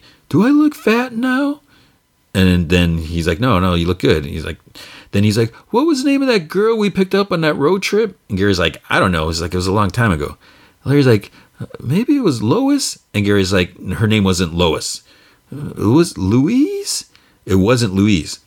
And then Larry's like, Donna. Gary's like, it wasn't any of those. She's like, they never knew her name. Larry's like, oh, I'm pretty sure we did. Gary says, she was just some chick we picked up. And next morning she headed out with that biker who had that puke green Harley. That was last time we saw her. Then Larry's like, now I remember. Wanda. Gary doesn't say anything. Gary's like, the police stopped by the house a couple days back. Local Wabash. They wanted to make it clear they hadn't forgotten about him because he embarrassed him. And Larry's like, Sharon. And Larry's like, yeah, that was it. So I don't know if he's just saying that just to get him to stop. And Larry says that if they think they're going to be all over him when he gets out, that means they think that he's getting out. So it's so weird I don't really know what to think about Larry because, he's a serial confessor. He made up some stuff. He planted evidence on himself. So it's like, is he really innocent? But some of the stuff that he says doesn't sound too good. And the way he talks sometimes, it kind of seems that he's kind of simple-minded, like he's, not really clued in on what's going on. But then other like this, he almost sounds a little devious. So, man, I just have no idea. We've got 2 more episodes. I have no idea where this is going to go. And what the heck is going to happen with Carter? I feel like he's going to retaliate against Jimmy somehow. And now Harley Quinn, season 3, episode 1, Harlivy. So let's just go through. So it's picking up after second season where Poison Ivy was going to marry Kite Man, and then Harley kind of broke it up and made her realize that they care about each other, and they took off together. So it starts off, we see Harley and Ivy in bed, but then, going at it, but then they're actually watching like a porn parody that was filmed within the 2 weeks since they've been together or something like that. So they're actually in the Fortress of Solitude watching, and Jor-El, the video, hologram Jor-El starts talking and wonders why are you watching a dirty movie and whatever. And then he's like, I'm going to call my son. And so Superman comes. So they take off. They have Wonder Woman's invisible jet. They're going to go on this take over the world tour, Eat, Bang, Kill tour. One thing they do, they crank call Jim Gordon to basically steal his credit card number, and so they can do stuff. And then with Jim, I think he was running for mayor, because I think it was, I don't know if I just got distracted for a second, but it was kind of like a debate or something with the mayor. And even though he's still working for the mayor, but he's running for the mayor or something like that. Anyways, Harley's been showering Ivy with gifts. But this was only, maybe I have it wrong. I thought I have it in my head it was 6 days, but it can't be that. Anyways, because it was 2 weeks to make that movie. So they go to where Ivy tried unleashing her plans to terraform the world before, prehistoric and everything like that. She was only able to do in 1 acre. And she's really bummed over the failure of it, that she had this big plans and she couldn't pull it off. But Harley convinces her to rethink things. She's like, "Oh, but now you got me. You can do it. I'll help you," and all this stuff like that. But then you can see at one point, it's can she handle not having Wi-Fi? She's trying to get a signal on her phone, and Ivy's like, "No Wi-Fi." That's kind of the point. Is not to have that. But then and she's like, "Oh, that's okay." She throws her phone, but then it gets a signal, so she gets a call. King Shark calls her because they're in prison. So then she wants to break King Shark and Clayface out of prison, and Ivy is going to go with. So, but it's actually, the call was a trap from Jim and Two-Face. So Two-Face, I must have missed this. Two-Face is Jim's campaign manager. So they're free, to catch Harley and Ivy, the criminals who caused, did all this stuff. Then that'll help them win the election or whatever. And they go there. They're pretty sure it's a trap anyways, but they get the adult actresses to distract the cops on the roof, and then they go in there. At one point, Ivy bumps into Amanda Waller. Then Harley gets in an argument with her because she's like, "You know who that is?" and everything like that. And she's like, "Oh, she hasn't done anything lately." And so it's just all weird. It's what was this interaction between Harley and Amanda Waller? And they don't even reference that it is her, but you can tell it's her, or we can tell it's her. So Jim's getting yelled at by the mayor for messing things up, but then Jim's like, "Well, I'm still going to kick your butt in an election, whatever." But then it turns out Harvey Dent is actually the mayor's campaign manager. So Jim is surprised because he thought he was working with him. And, Harvey's like, but it's all in the moniker, because he's Two-Face or whatever. So then he throws on his like vote for Gordo pin, whatever. Gordon picks it up, throws it out. And then there's this like kind of crazy chain of events. Like it hits the squirrel's head and he freaks out, jumps in this guy's face. And, he gets I think he gets hit by a bus or about to get hit by this bus being driven by a kid, whatever. And then this other thing, basically this piece of machinery propeller flies and kills the mayor. So all because of the button, it caused that. So Jim's going to be able to be. It's going to be a lot easier for him to be the mayor now. Then it reaches Harley and Ivy's 18th day anniversary. Harley has big bags with a person. And it's Amanda because, she said Ivy wasn't like a badass villain or whatever like that. Ivy knows who she is, and she tells Harley's like, this is the head of the Suicide Squad. And she's like, oh, because Harley knows Amanda through like emails, I guess, or something like that. She says she's good with names but not faces. But then Waller says, there's repercussions for kidnapping her or whatever. Suicide Squad has Captain Boomerang, Killer Croc, Enchantress, Deadshot, Katana. And then it turns out that Plastique is Amanda's PR person. And I think she says that she's the bomb or something like that. It was just weird that because with what happens later. But anyways, Clawface, he's been trying to audition for a James Gunn movie about Thomas and Martha Wayne, like the Waynes and everything, before they get killed. He is not really getting the role, but then he ends up being he can be the director's chair because he tells James Gunn that when his back was hurting, that he needs lumbar support or something like that. So Plastique is throwing bombs and chasing Harley and Ivy because this is part of Amanda's repercussions. And then at one point they end up like wrapping her up and everything like that with vines, but then she blows herself up as part of revenge. Amanda gets on a helicopter, flips them off. So Ivy's now sad because her whole place is gone. It's just, with all explosions, everything just went up. But then Harley says it's all her fault because, she kidnapped Amanda Waller. But then Ivy says that, maybe she's just not meant to terraform the whole planet. But Harley says that she can now because she has her in a corner. But Ivy's like, I saw how bored you were. But Ivy's, she agrees to, Harley convinces her. So she's going to give it a shot. Season 3, episode 2, there's no Ivy and team. So, like, the idea is that Ivy is like going to be leading them, I guess. But it starts off with Dick Grayson. He's narrating about Gotham City. This Gotham needs a Nightwing. So he's on a bus or whatever. And it turns out like Harley and Ivy are on a bus too. They all get out and Alfred is there to greet Dick. And then Harley and Ivy end up stealing like the limo. Harley and Ivy return to the mall, Harley's lair. So they're all reunited. Nightwing goes to the Batcave, after he gets there, and he's like, "Oh, it feels smaller now." And goes to the costume place, and he's like, "Why does this one have boobs?" Because there's a costume for Batgirl, or whatever. So he meets Batgirl. Batman comes out, and he's like, "Oh, I see you installed more dark corners." And then he's like, "I'm Nightwing now." He's like, "We're equals, not Batman or Robin." And Damian's like spins in a chair, and he's playing a video game. He's like, "You got that right," and he calls him a name or whatever. And Nightwing's like, "What?" He's like, I was like, "I thought you were like 4." And Robin's like, "It's been 8 years." So Batman's like, "What's with your voice?" He's like, "It's a bit overly serious." And Dick's like, "I think it's just appropriate amount of serious." So he's basically trying to be more like Batman. Ivy explains her plans on terraforming to Harley's gang. They need this sample from like a prehistoric mosquito that's like in a piece of ember or whatever, like in Jurassic Park. But then Bane shows up and he's there for revenge and he wants his wedding gift back, whatever. And he gave him like a dishware set or something like that. But they're like, you can't do that. And they're all like using him, whatever. So he's just angry. They go to the museum. They find a mosquito. So they do that heist. It doesn't quite go as planned, whatever. There's some kinks that kind of backfired.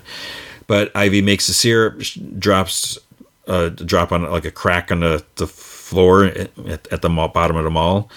And this little plant comes out and starts like moving around, but it doesn't go well. It just gets bigger and bigger, and it's like radioactive or something like that because it kills itself in like this can of toxic waste or something.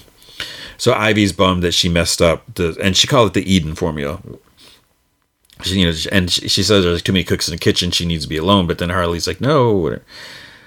Then Firefly and his henchmen are attacking the city. So the Bat family is going to go. Their plan is to be discreet, but Nightwing doesn't do discreet.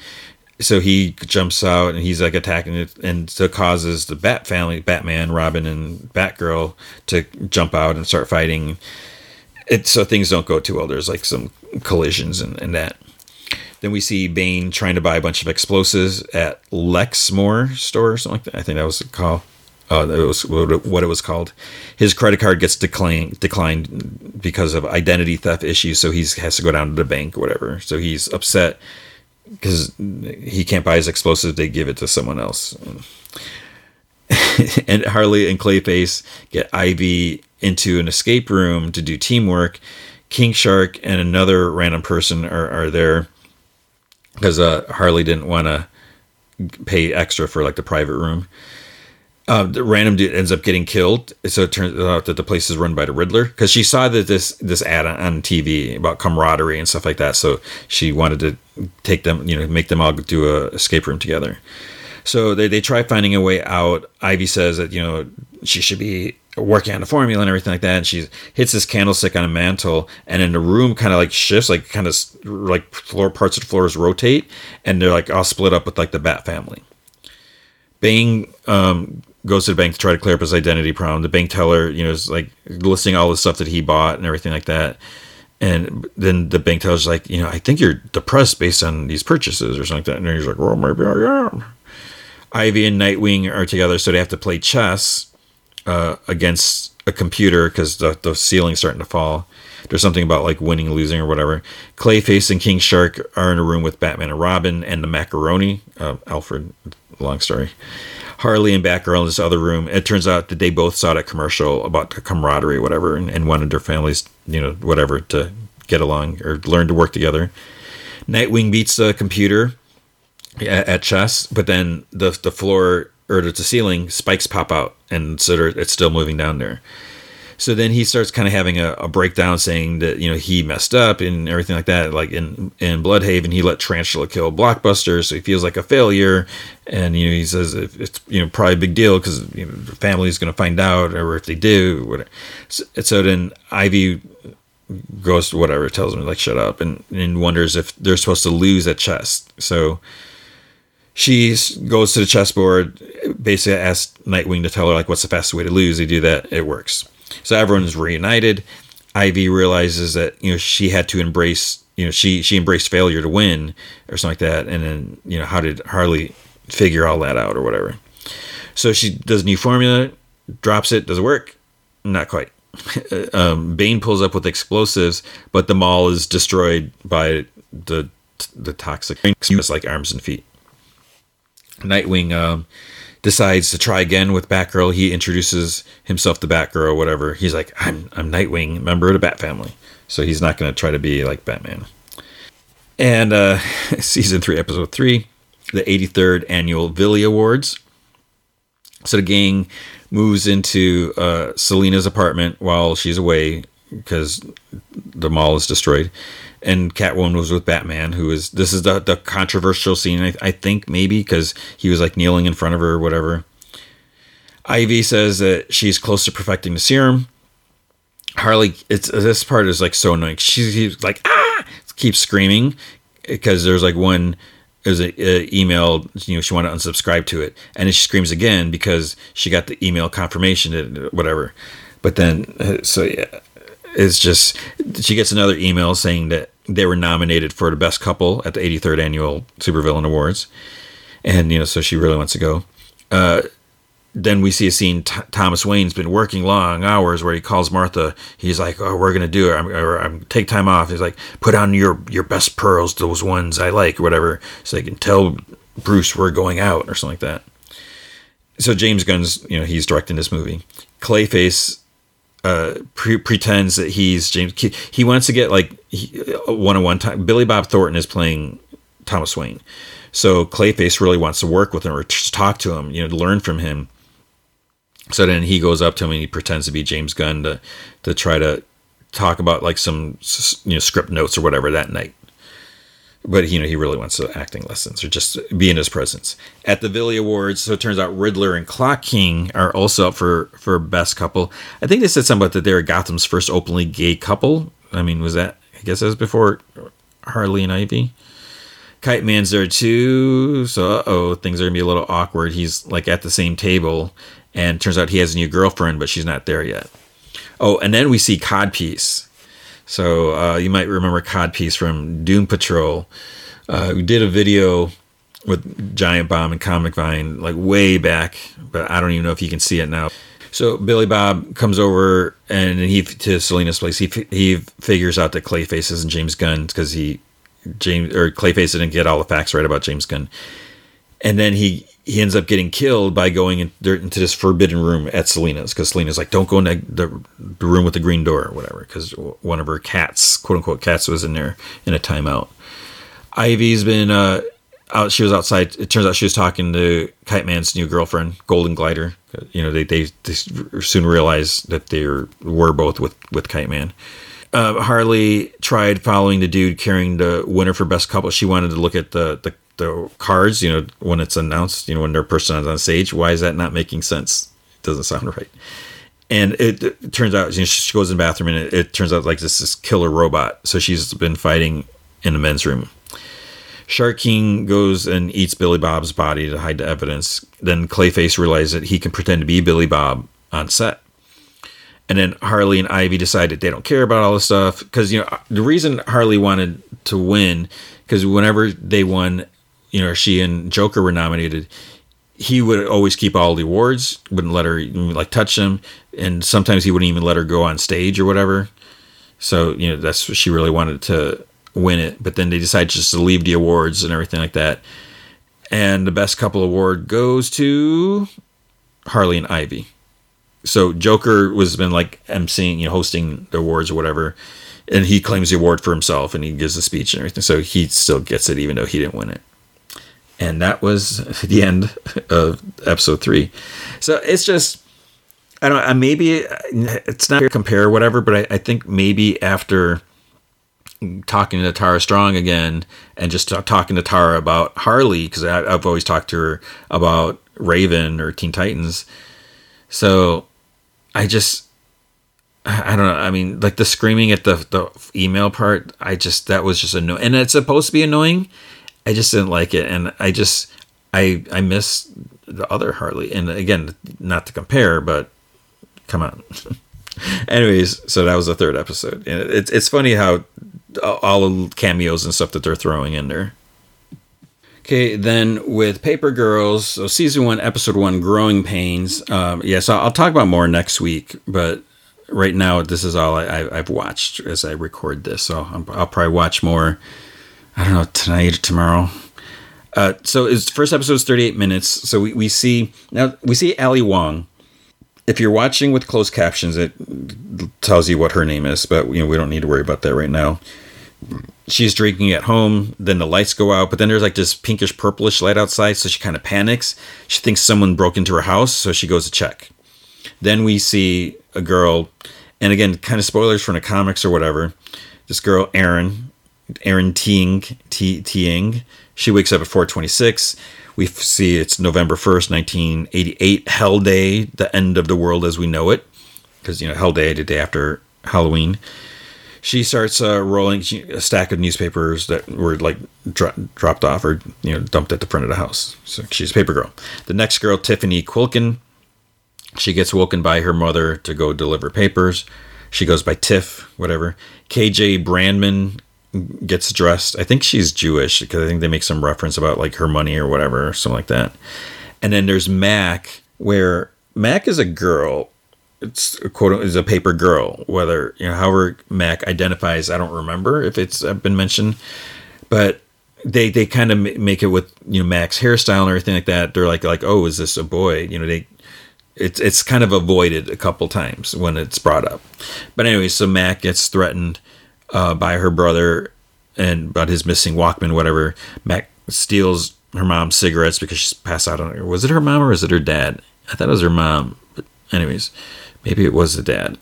So Erin's out delivering. She throws a paper to the wrong house. She goes to get it. She looks at her list and realizes it. And then the dude comes out with a bat. He's just like yelling at her. He calls her a Jap, but she's like, but I'm Chinese. So basically he's like racist. Because then Tiffany comes up. Tiffany's black.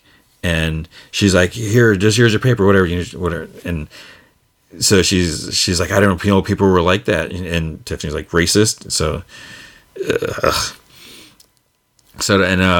Tiffany tells her, she's like, oh, you picked a great day to start. Cause she knows she's a new girl. She's like, this is hell day. Halloween just ended 4 hours ago. So she asks Erin what her route is. And she's like, oh, you're 2 blocks away. You're not even on the right street. So then this was kind of weird. She lends her walkie-talkies, and these are 1988 big, huge walkie-talkies. I think she said she spent like $50 on them or something like that. So she's like, "Here, take this in case you need help." Mac rides up like on a little like kind of BMX bike. Says that this bully named Wally and his buddies are just chased this paper girl down a street. So they start riding, and Tiff calls Erin, "Come on!" It's like we'll need backup. And so they find him in this like tunnel, like this underpass. Then Mac shoots some fireworks at them, whatever, which I don't, okay. Then Erin suggests that they all, as they're together, they're like, why don't we all write together since it's Hell Day? At first Mac's like, forget that or whatever. Mac finally agrees. So Erin gets grabbed. The people take the walkie-talkie. So, and she skins her knee. They go search for it. And they go to this like house that's being built. Yeah. And because Max says that her brothers, and his friends party there sometimes. So they go in, there's nothing. They go in the basement, and there's like those plastic sheets still hanging and stuff like that. So they find these people down. So they start. There's a struggle, but it turns out it wasn't Wally and his friends. So then a fuse box starts sparking. So then they run out. When they're upstairs, like it's just kind of pinkish, purplish lights, whatever. Outside, the sky is like the same color. And it's like, is it pink or is it purple? Is there a mix of the two? So they run to Max calling her brother and dad, and there's no answer. Then Tiff hears this other language on her walkie-talkie, and they're like, oh, it must be the Soviets, whatever. But then they start talking about, it's like, we didn't see anyone on the way over. Mac's like, that's because it's FU o'clock in the morning. But they're like, no, there weren't any cars. There's like nothing going on. So they wonder, was there a nuclear attack? They're like, the sirens would have gone off. And so then Erin wants to get to her mom, and she's like, insisting on going. But they're like, no, the best thing is to, sit here and wait. But, she says how her mom's English isn't good. So if anyone comes, or she's not going to understand what's going on. They tell stories about things that happened to him on the job. Then they start hearing, just reminiscing about like weird things. Then they start hearing just this like weird noise outside. And there's these lights. So they're like, the Soviets out there. Mac has her dad's gun. The girls are freaking. He's like, you can put that down. You can't take this. So there's like this struggle over this. And then it goes off. And then Erin gets like shot kind of like in the gut in the side. So now they're all in a car. And Tiff is driving, and they're like, drive fast. She's like, my mom only lets me drive once in a while. I mean, I don't even know how old they are. So then while they're driving, then there's like these two guys in the street, and one like kind of like white, one gets like shot or something like that. It's like, wait, what? And then they both get shot. The doors open and they get pulled out of there. So Erin's like in a daze, and it's like Ronald Reagan's talking to her. She's like, am I dead or something like that? But then she's like, where am I? So someone put something like slapped some like patch or something on her side. They're in the woods now, and because they came out of like some sort of craft or something like that. These two guys are kind of talking like with a voice modulator or something like that. They have like metal like embedded in their face. This is just like kind of weird. They said that their friend will be all right, but they just traveled. It's like, do you understand traveled? So then the guy tries getting them back inside the craft because, he says they're going to be here soon. Then he's like, I don't think you realize it, but you're a long way from home. Then there's like this shooting going on. So they all kind of scramble and everything like that. At one point, Erin's leaning against a tree, the shooting's still going on. She sees like this pink metallic bug flying. And then she like kind of lifts her shirt. There's a bunch of like bugs crawling on her too. She's like trying to like pull, shove them off of her or whatever. More running. They're all together. For one guy the first guy got shot. The second guy gets shot. He hands something to Tiff. It's like, I don't know, it's like a hard drive or some black thing. It says that it'll get them underground, or to the underground where it's like, go to home. They get a chance to stop and rest. And Aaron's like, they murdered those guys, because they just shot them. Then Mac's like, wait, how are you not dead? And then she lifts her shirt and there's like nothing. There's like no marks. So Aaron thinks that they might be close to her house. Then this dude in uniform with a rifle, I think he asks if they're with Underground or something like that. They're like, we don't know what that is. And then KJ ends up hitting the guy with like an umbrella or something like that. Hits a boom and like knocks him out. But then they're like, wait, is he dead? So then she's kind of freaking about that. And then they're kind of sneaking away. They're like hiding behind some bushes. And the second guy that got shot that was with them, they see this like lady in white walk up to him, and then she's just like looks at him, just shoots him. So they must not be very nice. They run. They reach Aaron's. They go inside. Aaron calls out to her mom or Missy, and then this lady yells like, "Hey, who's there?" She's like, "I'm calling the cops." And they're like, "Is that your mom?" Because she's Asian too. And she's like, no. Then she's like, what are you doing in my house? The lady's like, what are you doing in my house? Aaron's like, I live here. And the lady's like, no, I live here. So then Tiff's like, Aaron, come look over this. There's like pictures on her fridge. And Aaron's like, no, that's not possible. So Cage is like, she's hurt. Look at her. It's adult Aaron and young Aaron. They traveled. So time travel. So that's the first episode. So it was good. It didn't, the first episode, I will admit, it didn't like completely blow me away, but it's just laying things out. Actors, the girls are great. So, I'm looking forward to watching the rest. So this is going to be fun. I just wish it wasn't all at once so I can talk about like each episode more individually or whatever. Okay. So now we're going to talk about Green Lantern, Beware My Power. I almost forgot that I didn't realize that this was out already, that this was coming out this past week, which is why I feel bad about not getting the videos with the interviews with the cast up sooner. So at Comic-Con, so interviewed the director, the two co-writers, I feel like there's someone else, and then Aldous Hodge, who plays Jon Stewart, Jimmy Simpson, who plays Green Arrow, Brian Bloom, who's Adam Strange, and Jamie Gray Hyder, who's Hawkgirl. I feel like there's someone else that I talked to. It's in the same kind of style as the recent DC movies. But looking at this, it's like the Justice League's already established, that's mentioned later. So with the other ones, with like the Batman and with Superman, the Man of Tomorrow, it almost, was there a Batman one? There was, right? There's had to have been. It feels like it's just like early, starting the DC universe, just whatever, this version starting over. But a lot of characters are already established since this is Jon Stewart's story, like Hal Jordan has already been Green Lantern, because that's, he's mentioned in here and so forth. So it's interesting. And then with like the Justice League, you have, we see, Green Arrow, Martian Manhunter, and Vixen are part of the Justice League. And there's a Justice League Watchtower. So just so you know, like the state of things. Now, what's interesting about this, and as I mentioned, it's always cool. I always love doing these press interviews, like talking to the actors, because it's just so fascinating. I'm so blown away just about the nature of voice acting, and I've interviewed some voice actors that they are pure voice actors, and then often is the case you see, I don't want to call them regular actors, but then they do voice work, and it's a different thing.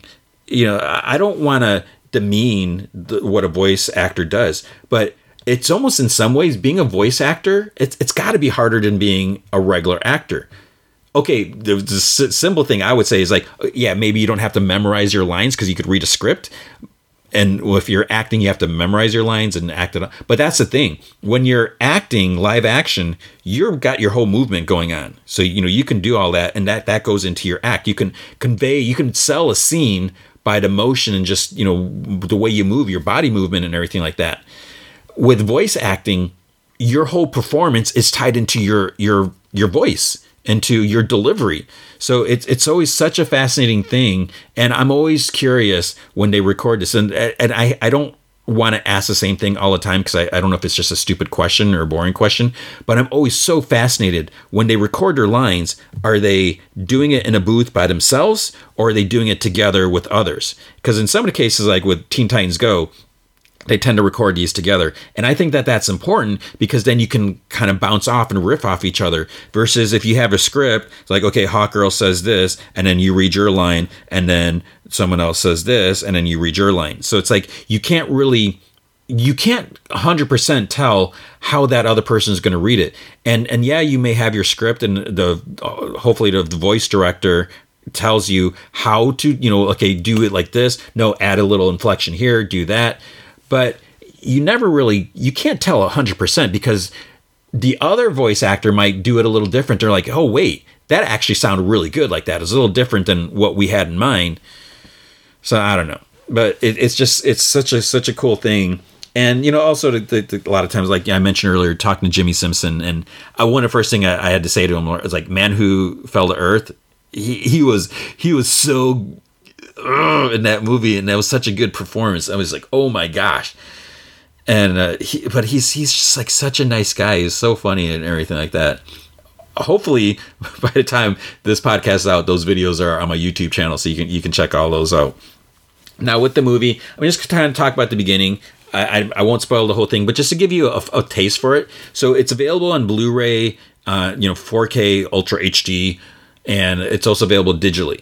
So it's a good movie, and I've really liked this latest batch of movies. I feel, because with the ones before, they were good, but in some of the cases, I didn't necessarily watch them right away, and then when I watched them, I was like, okay, yeah, this is good, good performance, good story, and stuff like that.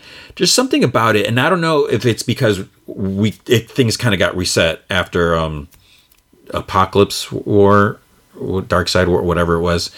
I don't remember, but it almost feels like maybe I'm a little more invested, maybe because it's fresher, it's newer.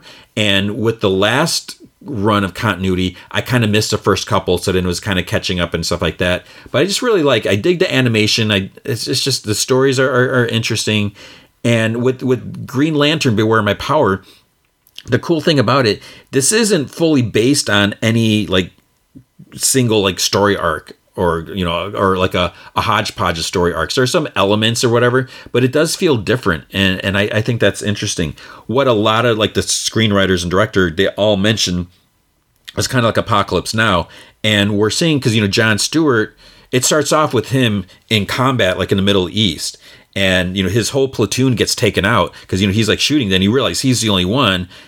So we see he's having these flashbacks, and then he's just standing in the street. This guy's like, "Hey, move it, buddy," or whatever like that. And he kind of attacks him. He slams against the wall, and because he's basically having PTSD.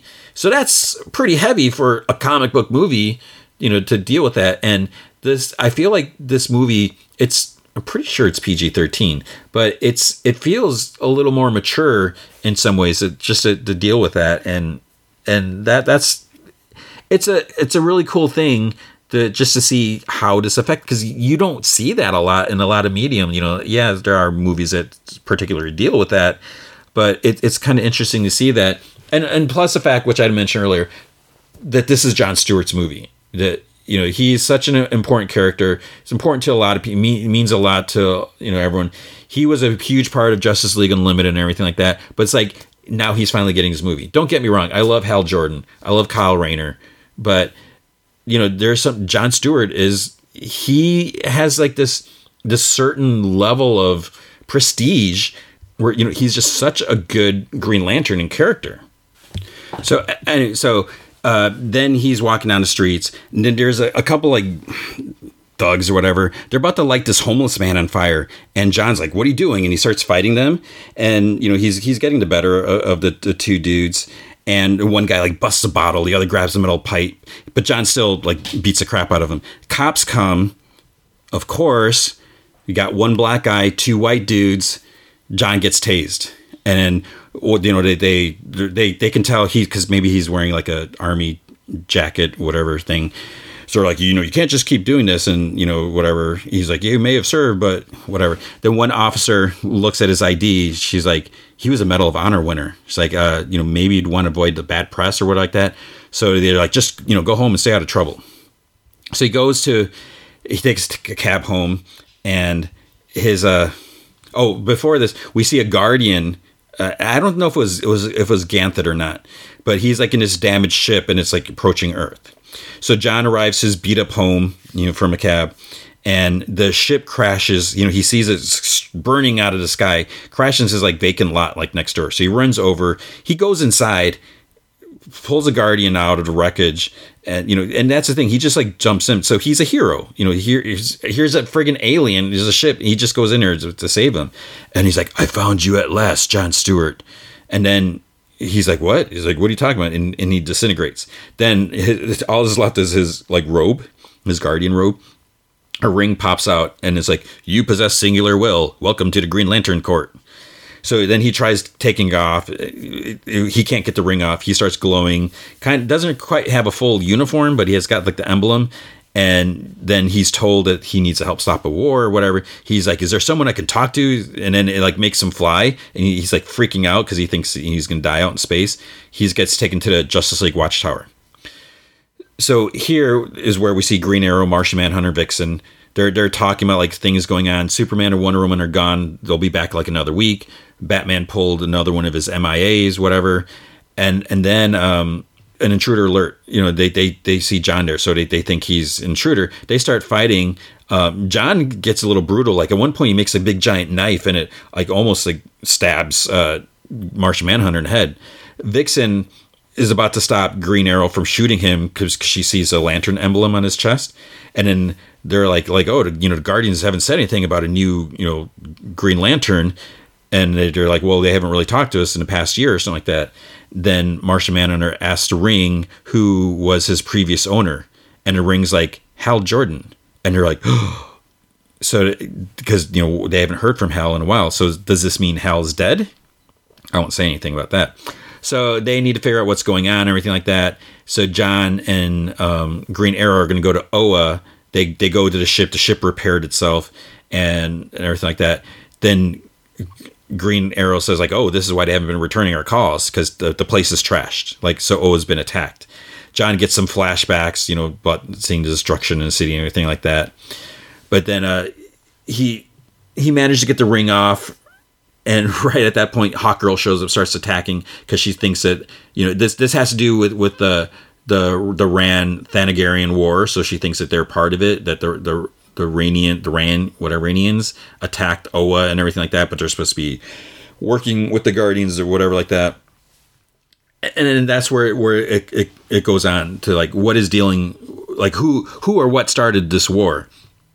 And I don't want to get too much into it, but there's like some other good moments, like the first time John Stewart has to recharge his ring because he's like down to like 1% or something like that, and he's like, what's going on? And Green Arrow actually has to show him how to do it. He's like, "Here you go," and then he's like, "Stick your hand in it," and he does it, and there's like nothing. He's like, "You got to say the oath." He's like, "What oath?" Green Arrow knows it because he's best friends with Hal Jordan. He tells him the whole oath and like that. He's like, "That's ridiculous," and he does it, and it works. So that was kind of funny. And then we do have Adam Strange in the movie, as I mentioned. So he was interesting, and it's not quite Adam Strange as you would expect. It's a little more of like what we've currently seen in a certain book. And I will say also the Sinestro Corps are in here. So there's a lot going on. And in one of the interviews I did with, I think it was a co-writer, I don't remember if I put that out because I trimmed a little bit of some of the interviews because they were like over 10 minutes. I might have cut the part because he said something about a fight at the end that he wished could have been a little longer, that they had to trim it down. And that's the thing, this movie is long. It's not your like under 80-minute movie. It's like, I think it's like 87 minutes or 80 something minutes, which is weird because I don't know what it is unless they do these like 2-part movies. Warner Brothers always makes these be like 74 minutes or something like that. It's like so weird that they're so short. Why not just do 90 minutes? And I don't know if they're like, well, if we air it on Cartoon Network, there's going to be commercials. That feels like that's the driving force. I don't know if that's the case or not, but it just seems weird. And, I think they mentioned that the script was like 100 pages and they're supposed to be like 70 pages. So, trying to figure out what to cut and everything. So overall, I feel like I've mentioned that there's still a lot more to the movie. And there's like there's another pretty big aspect that I haven't mentioned. So it's not like I've spoiled the whole movie. I mean, there's other big things. they do a really good job. So it's definitely worth checking out. And like I always say, it's important, I feel, to support these movies because I want more. I want these all to be successful. I want to keep seeing, more and more of these. Otherwise, we're not going to get more. And it used to be that we would always just get Superman, Batman, like I always go back to like the first Wonder Woman movie where it was such a good, Kerry Russell was Wonder Woman, such a good movie, but no one supported it. And I feel like a lot of people are pirating, these movies. I don't know if maybe they still are. You got to support them. And I know it's tough. People feel entitled. Why should they have to pay? You have to pay because so many people work on these movies. And people are like, well, Warner Brothers is a big corporation. They have millions of dollars and stuff like that. But it's like, no, they may have millions of dollars because they earn it. They want to be profitable. These people at the top, they don't care about delivering your precious character or whatever. They're just looking at the bottom line. They just want to make money. And if they can make money doing a Jon Stewart movie, they'll keep doing more. If they don't make any money doing a Jon Stewart movie, we will never see one again for, years. So I always say, you got to support these. And even if you just rent it, I'm sure you can rent it. I don't even know how I'm sure you could rent this one too. But support them. Don't pirate. Stealing is bad. Just do what you can to support these because it's worth. And the same thing goes with comic books. So that's my soapbox preaching thing. Is a really enjoyable movie. And Jimmy Simpson, he does he delivers. He does such a good job. There's a couple moments where I'm like, I don't know if he's like grizzled enough to be Green Arrow, but it is a younger Green Arrow, maybe, I think. Yeah. But I would love to have like a Green Arrow movie. I wouldn't have said that before, like last week or whatever, before I saw this movie. I probably wouldn't have said that, but I would love to see another movie with Jimmy Simpson because I feel like he did such a good job. And yeah, so check out the movie. It's really cool. Okay, and now the movie feature is Jordan Peele's Nope. This was an interesting movie, and so it came out last week or the week before, obviously when I was at Comic-Con, and I was like, oh man, I'm gonna miss it, and then it's gonna be too late, but I'm gonna talk about it. I did want to see DC Superhero Pets, but I'll see that at some point. I don't know when I'll see it. I wasn't sure if that'd be podcast worthy. I do want to see it, but with Nope, it's an interesting movie. So Jordan Peele, he's kind of established, and I feel like he's pretty consistent with what he does. He puts out good movies. Twilight Zone TV show, that's maybe hit or miss, but the movies have been really good. And with this, I didn't really know a whole lot. You see, I think I only saw like the one trailer, and I was like, what is this exactly about? And it's interesting when I looked at the poster, I didn't even realize what it was at first. I'm like, what is this like blob like floating in the air? But then you actually see it's like, oh wait, that's a horse floating, and there's like all this stuff, and what's that cloud thing in the sky? So it's basically it's like I guess you could say it's like a alien UFO movie, like horror suspense type of thing. There's just some interesting aspects to it and a lot of it is character driven. We get to see these characters. So Daniel Kaluuya, he does such a good job in here, and just he kind of, I don't even know how to describe how it's just a lot of times he doesn't have to say anything. It's just his presence, just the way he stands or looks or whatever. He's like conveying his mood and vibe and energy right there. And then his sister Kiki Palmer, she is almost like the complete opposite of him, and so she does a really good job. And then there's Stephen Yeun, who he's an interesting character, who he portrays, and there's some other characters involved as well. But what's interesting is the movie starts off with the sitcom called Gordy's Home. You see this chimpanzee he's like in this sitcom show. He attacks it's chaos on the set. And what's interesting, you see this shoe kind of somehow standing up on its end, It's like, how is that possible? And there's a Stephen Yeun's character, Ricky. He's like hiding under table when on all this.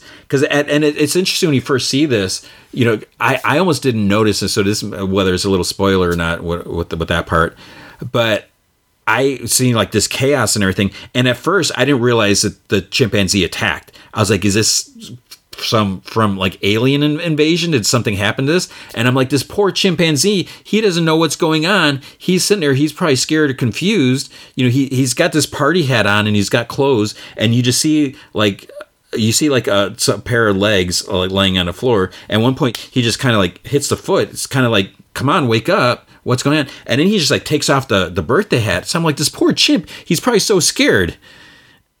And then when you see the scene play out extended, it's a different story. So then the present day, we see Daniel Kaluuya, his name's OJ. His dad and him, they basically, they handle horses for movies and TV shows. They train the horses, they bring them to set, and people can use them. One day, some things start like dropping out of the sky or whatever like that, and his dad ends up dying, getting killed by one of these things, and they think it's just like an airplane flying over, just dropping stuff like that. So OJ has to take over the business, and this is like the family legacy type of thing. While he's been working, we see like a flashback where he's working with his dad since he was a kid, and with the horses and everything like that. He doesn't quite have the business savvy sense, and then his sister, she is like on a whole other level where she's trying to run all her different things, and but it's like, how are they going to be able to do this? And like, we see like one incident on a set, things don't go too well. But what it comes down to then is there's something in the sky. There's basically, it's a UFO or whatever like that. And I forget if it's who has the idea, if it's the sister or whatever, but then they're like, we need to record this. And I think it's more the sister. She's like, we got to buy, better equipment and stuff like that. And he's like, I don't have any money, but she's talking about how, you can sell this and have your Oprah moment, whatever. So they keep referring to it, where you can show this footage. And cause like all the footage is out, it's like all this really bad and grainy footage. So, get some better equipment and everything like that. And then, the guy, it's weird cause does Fry's, Electronics, they still exist? Cause there's one dude, Angel, he sets this stuff up and he ends up like helping them and everything like that. Cause it turns out he's like kind of into UFOs and everything.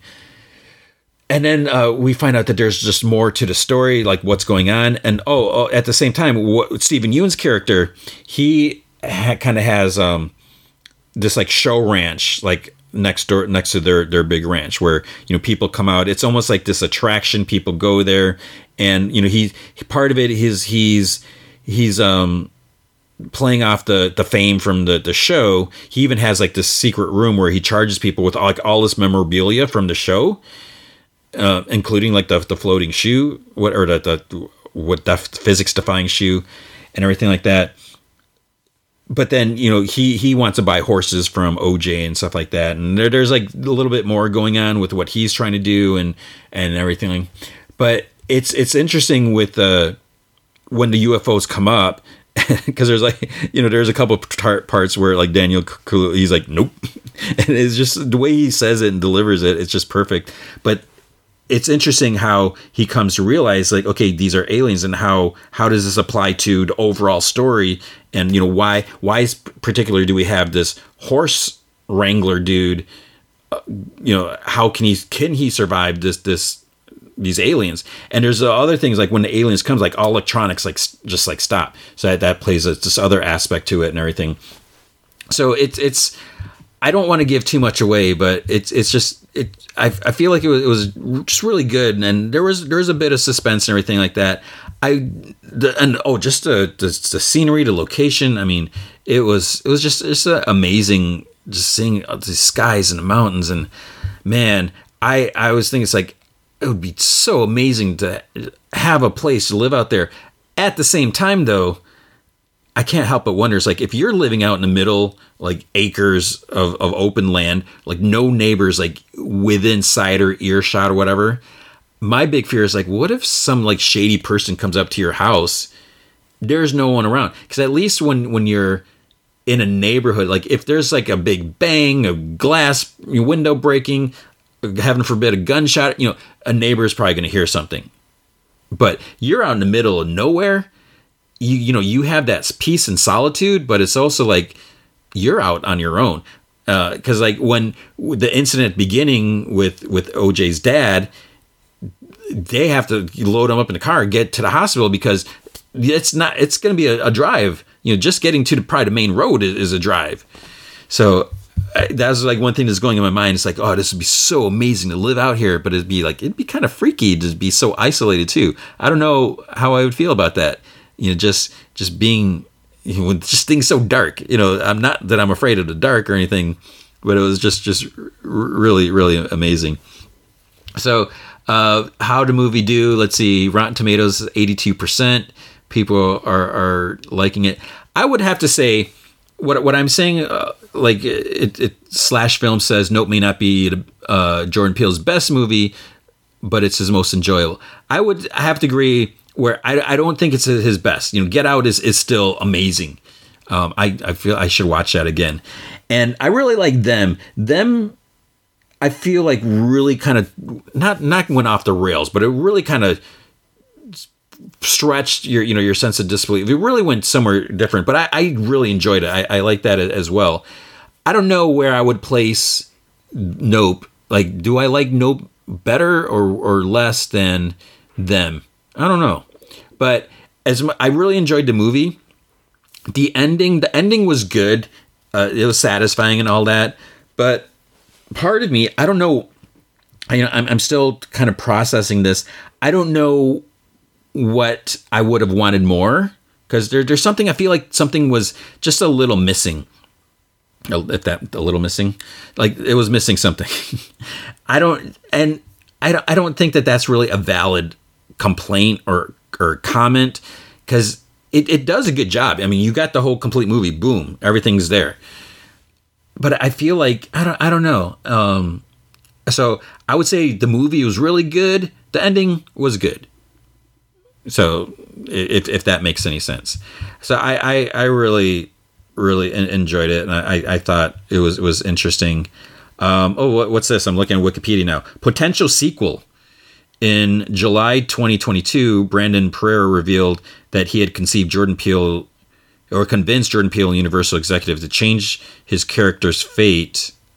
Oh, I shouldn't say that. For a potential sequel, saying, "There's no way the story's over in my head. There's no way for how heroic everything kind of seemed at the end. I'm like, there's no way they just leave the heroes like this. This is just the start of something new." Yeah, so I don't know. The movie, let's see, it had a $68 million budget, and it looks like it made $54.6 million. I don't know. Hopefully, I mean, could we get more? Maybe. I don't know. But I did like it, and I feel like I'm just rambling now, but it was a good movie. So I would say if you get a chance, that you should definitely check it out, and it's enjoyable. It was really well done, and like I said, it's very suspenseful.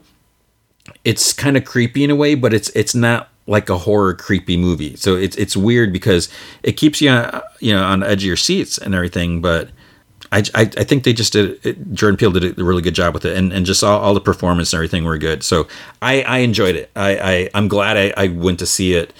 You seeing it on the big screen, just again those environments and everything like that, and even seeing like all the stuff. And I don't know if I've said too much, but it's definitely worth seeing in a theater. So you should check that out. I think that's it. I think I've said more than enough. So with that, that's going to be the end of the episode. I can't believe another episode has gone by. Big thanks to Dave McPhail and Andrew Loken. They are big supporters of the show. You can be a supporter by going to patreon.com/gmanfromheck. Any amount you can commit to will be awesome. If you commit at the Rick Jones tier or higher, you get access to the secret podcast from Heck, which is an additional 30 minutes of podcast entertainment every single week. Let's see, what am I doing? Last week, I did a lost interview unpublished interview with Rob Liefeld talking about Deadpool Bad Blood. And it's interesting. I mean, I love interviewing Rob. He's just so enthusiastic, and he's a knowledgeable guy. I mean, it's obviously, Deadpool is his baby. He has just so much interesting things to say about it and everything like that. So it was a really enjoyable interview. It never went anywhere, and I had this audio, so I was like, let's just listen to, here's a little special Patreon, exclusive. You can hear what he had to say about it. Because, Marvel also just re-released Bad Blood in the comic book format. It originally came out as a hardcover, like OGN, graphic novel. So you can listen to that. Next week or this week, I haven't quite decided yet what I'm going to do. I have one other option, and I probably will start doing another comic book story arc soon. I have no idea, but you have that. If you can't commit to a monthly commitment, you can also help out by going to coffee.com/gmanfromheck, and you can buy me a virtual cup of coffee or two. And that is ko-fi.com/gmanfromheck. All right. So as I'm trying to just getting used to being back from comic, this summer, the past few weeks, past month has just been so chaotic for me. So trying to get back on track, but then school is starting up soon. So it's like, oh man. So next week, I'm excited. The feature is going to be Bullet Train. I'm probably going to talk about Paper Girls. So obviously I didn't talk about Paper Girls this week. I'm really bummed that Amazon dropped all episodes at once. That really bums me out, because I feel like, I've talked about this so many times. There's no way I can watch 8 hours all at once. I have just so much on my plate, and everything I'm trying to do, all this other stuff that I'm watching and reading and everything like that. And I still feel that if I talk about, like, even if I talk about next week, I feel like it's already, it's been out for over a week. People are like done, because maybe some people have binged it, maybe some people haven't. I just feel like it's weird because, like, with Westworld, I'm talking about it every week. Boom, boom, boom, boom, boom. Where Paper Girls, people are going to binge it or watch it as much as they can. They'll talk about it. And then 3 weeks later, what? Oh, yeah, Paper Girl. Remember that? I just feel extending it week to week, you get that longevity and just that the cliffhangers. Holy crap, what's going to happen? And you have to wait a week. I love that feeling. Anyways, so thank you for listening. I'll do the other shows as well. I'm glad you're here. I hope you're doing well. I hope you're enjoying your summer. I hope you're staying healthy, and I hope you remember, be good to each other.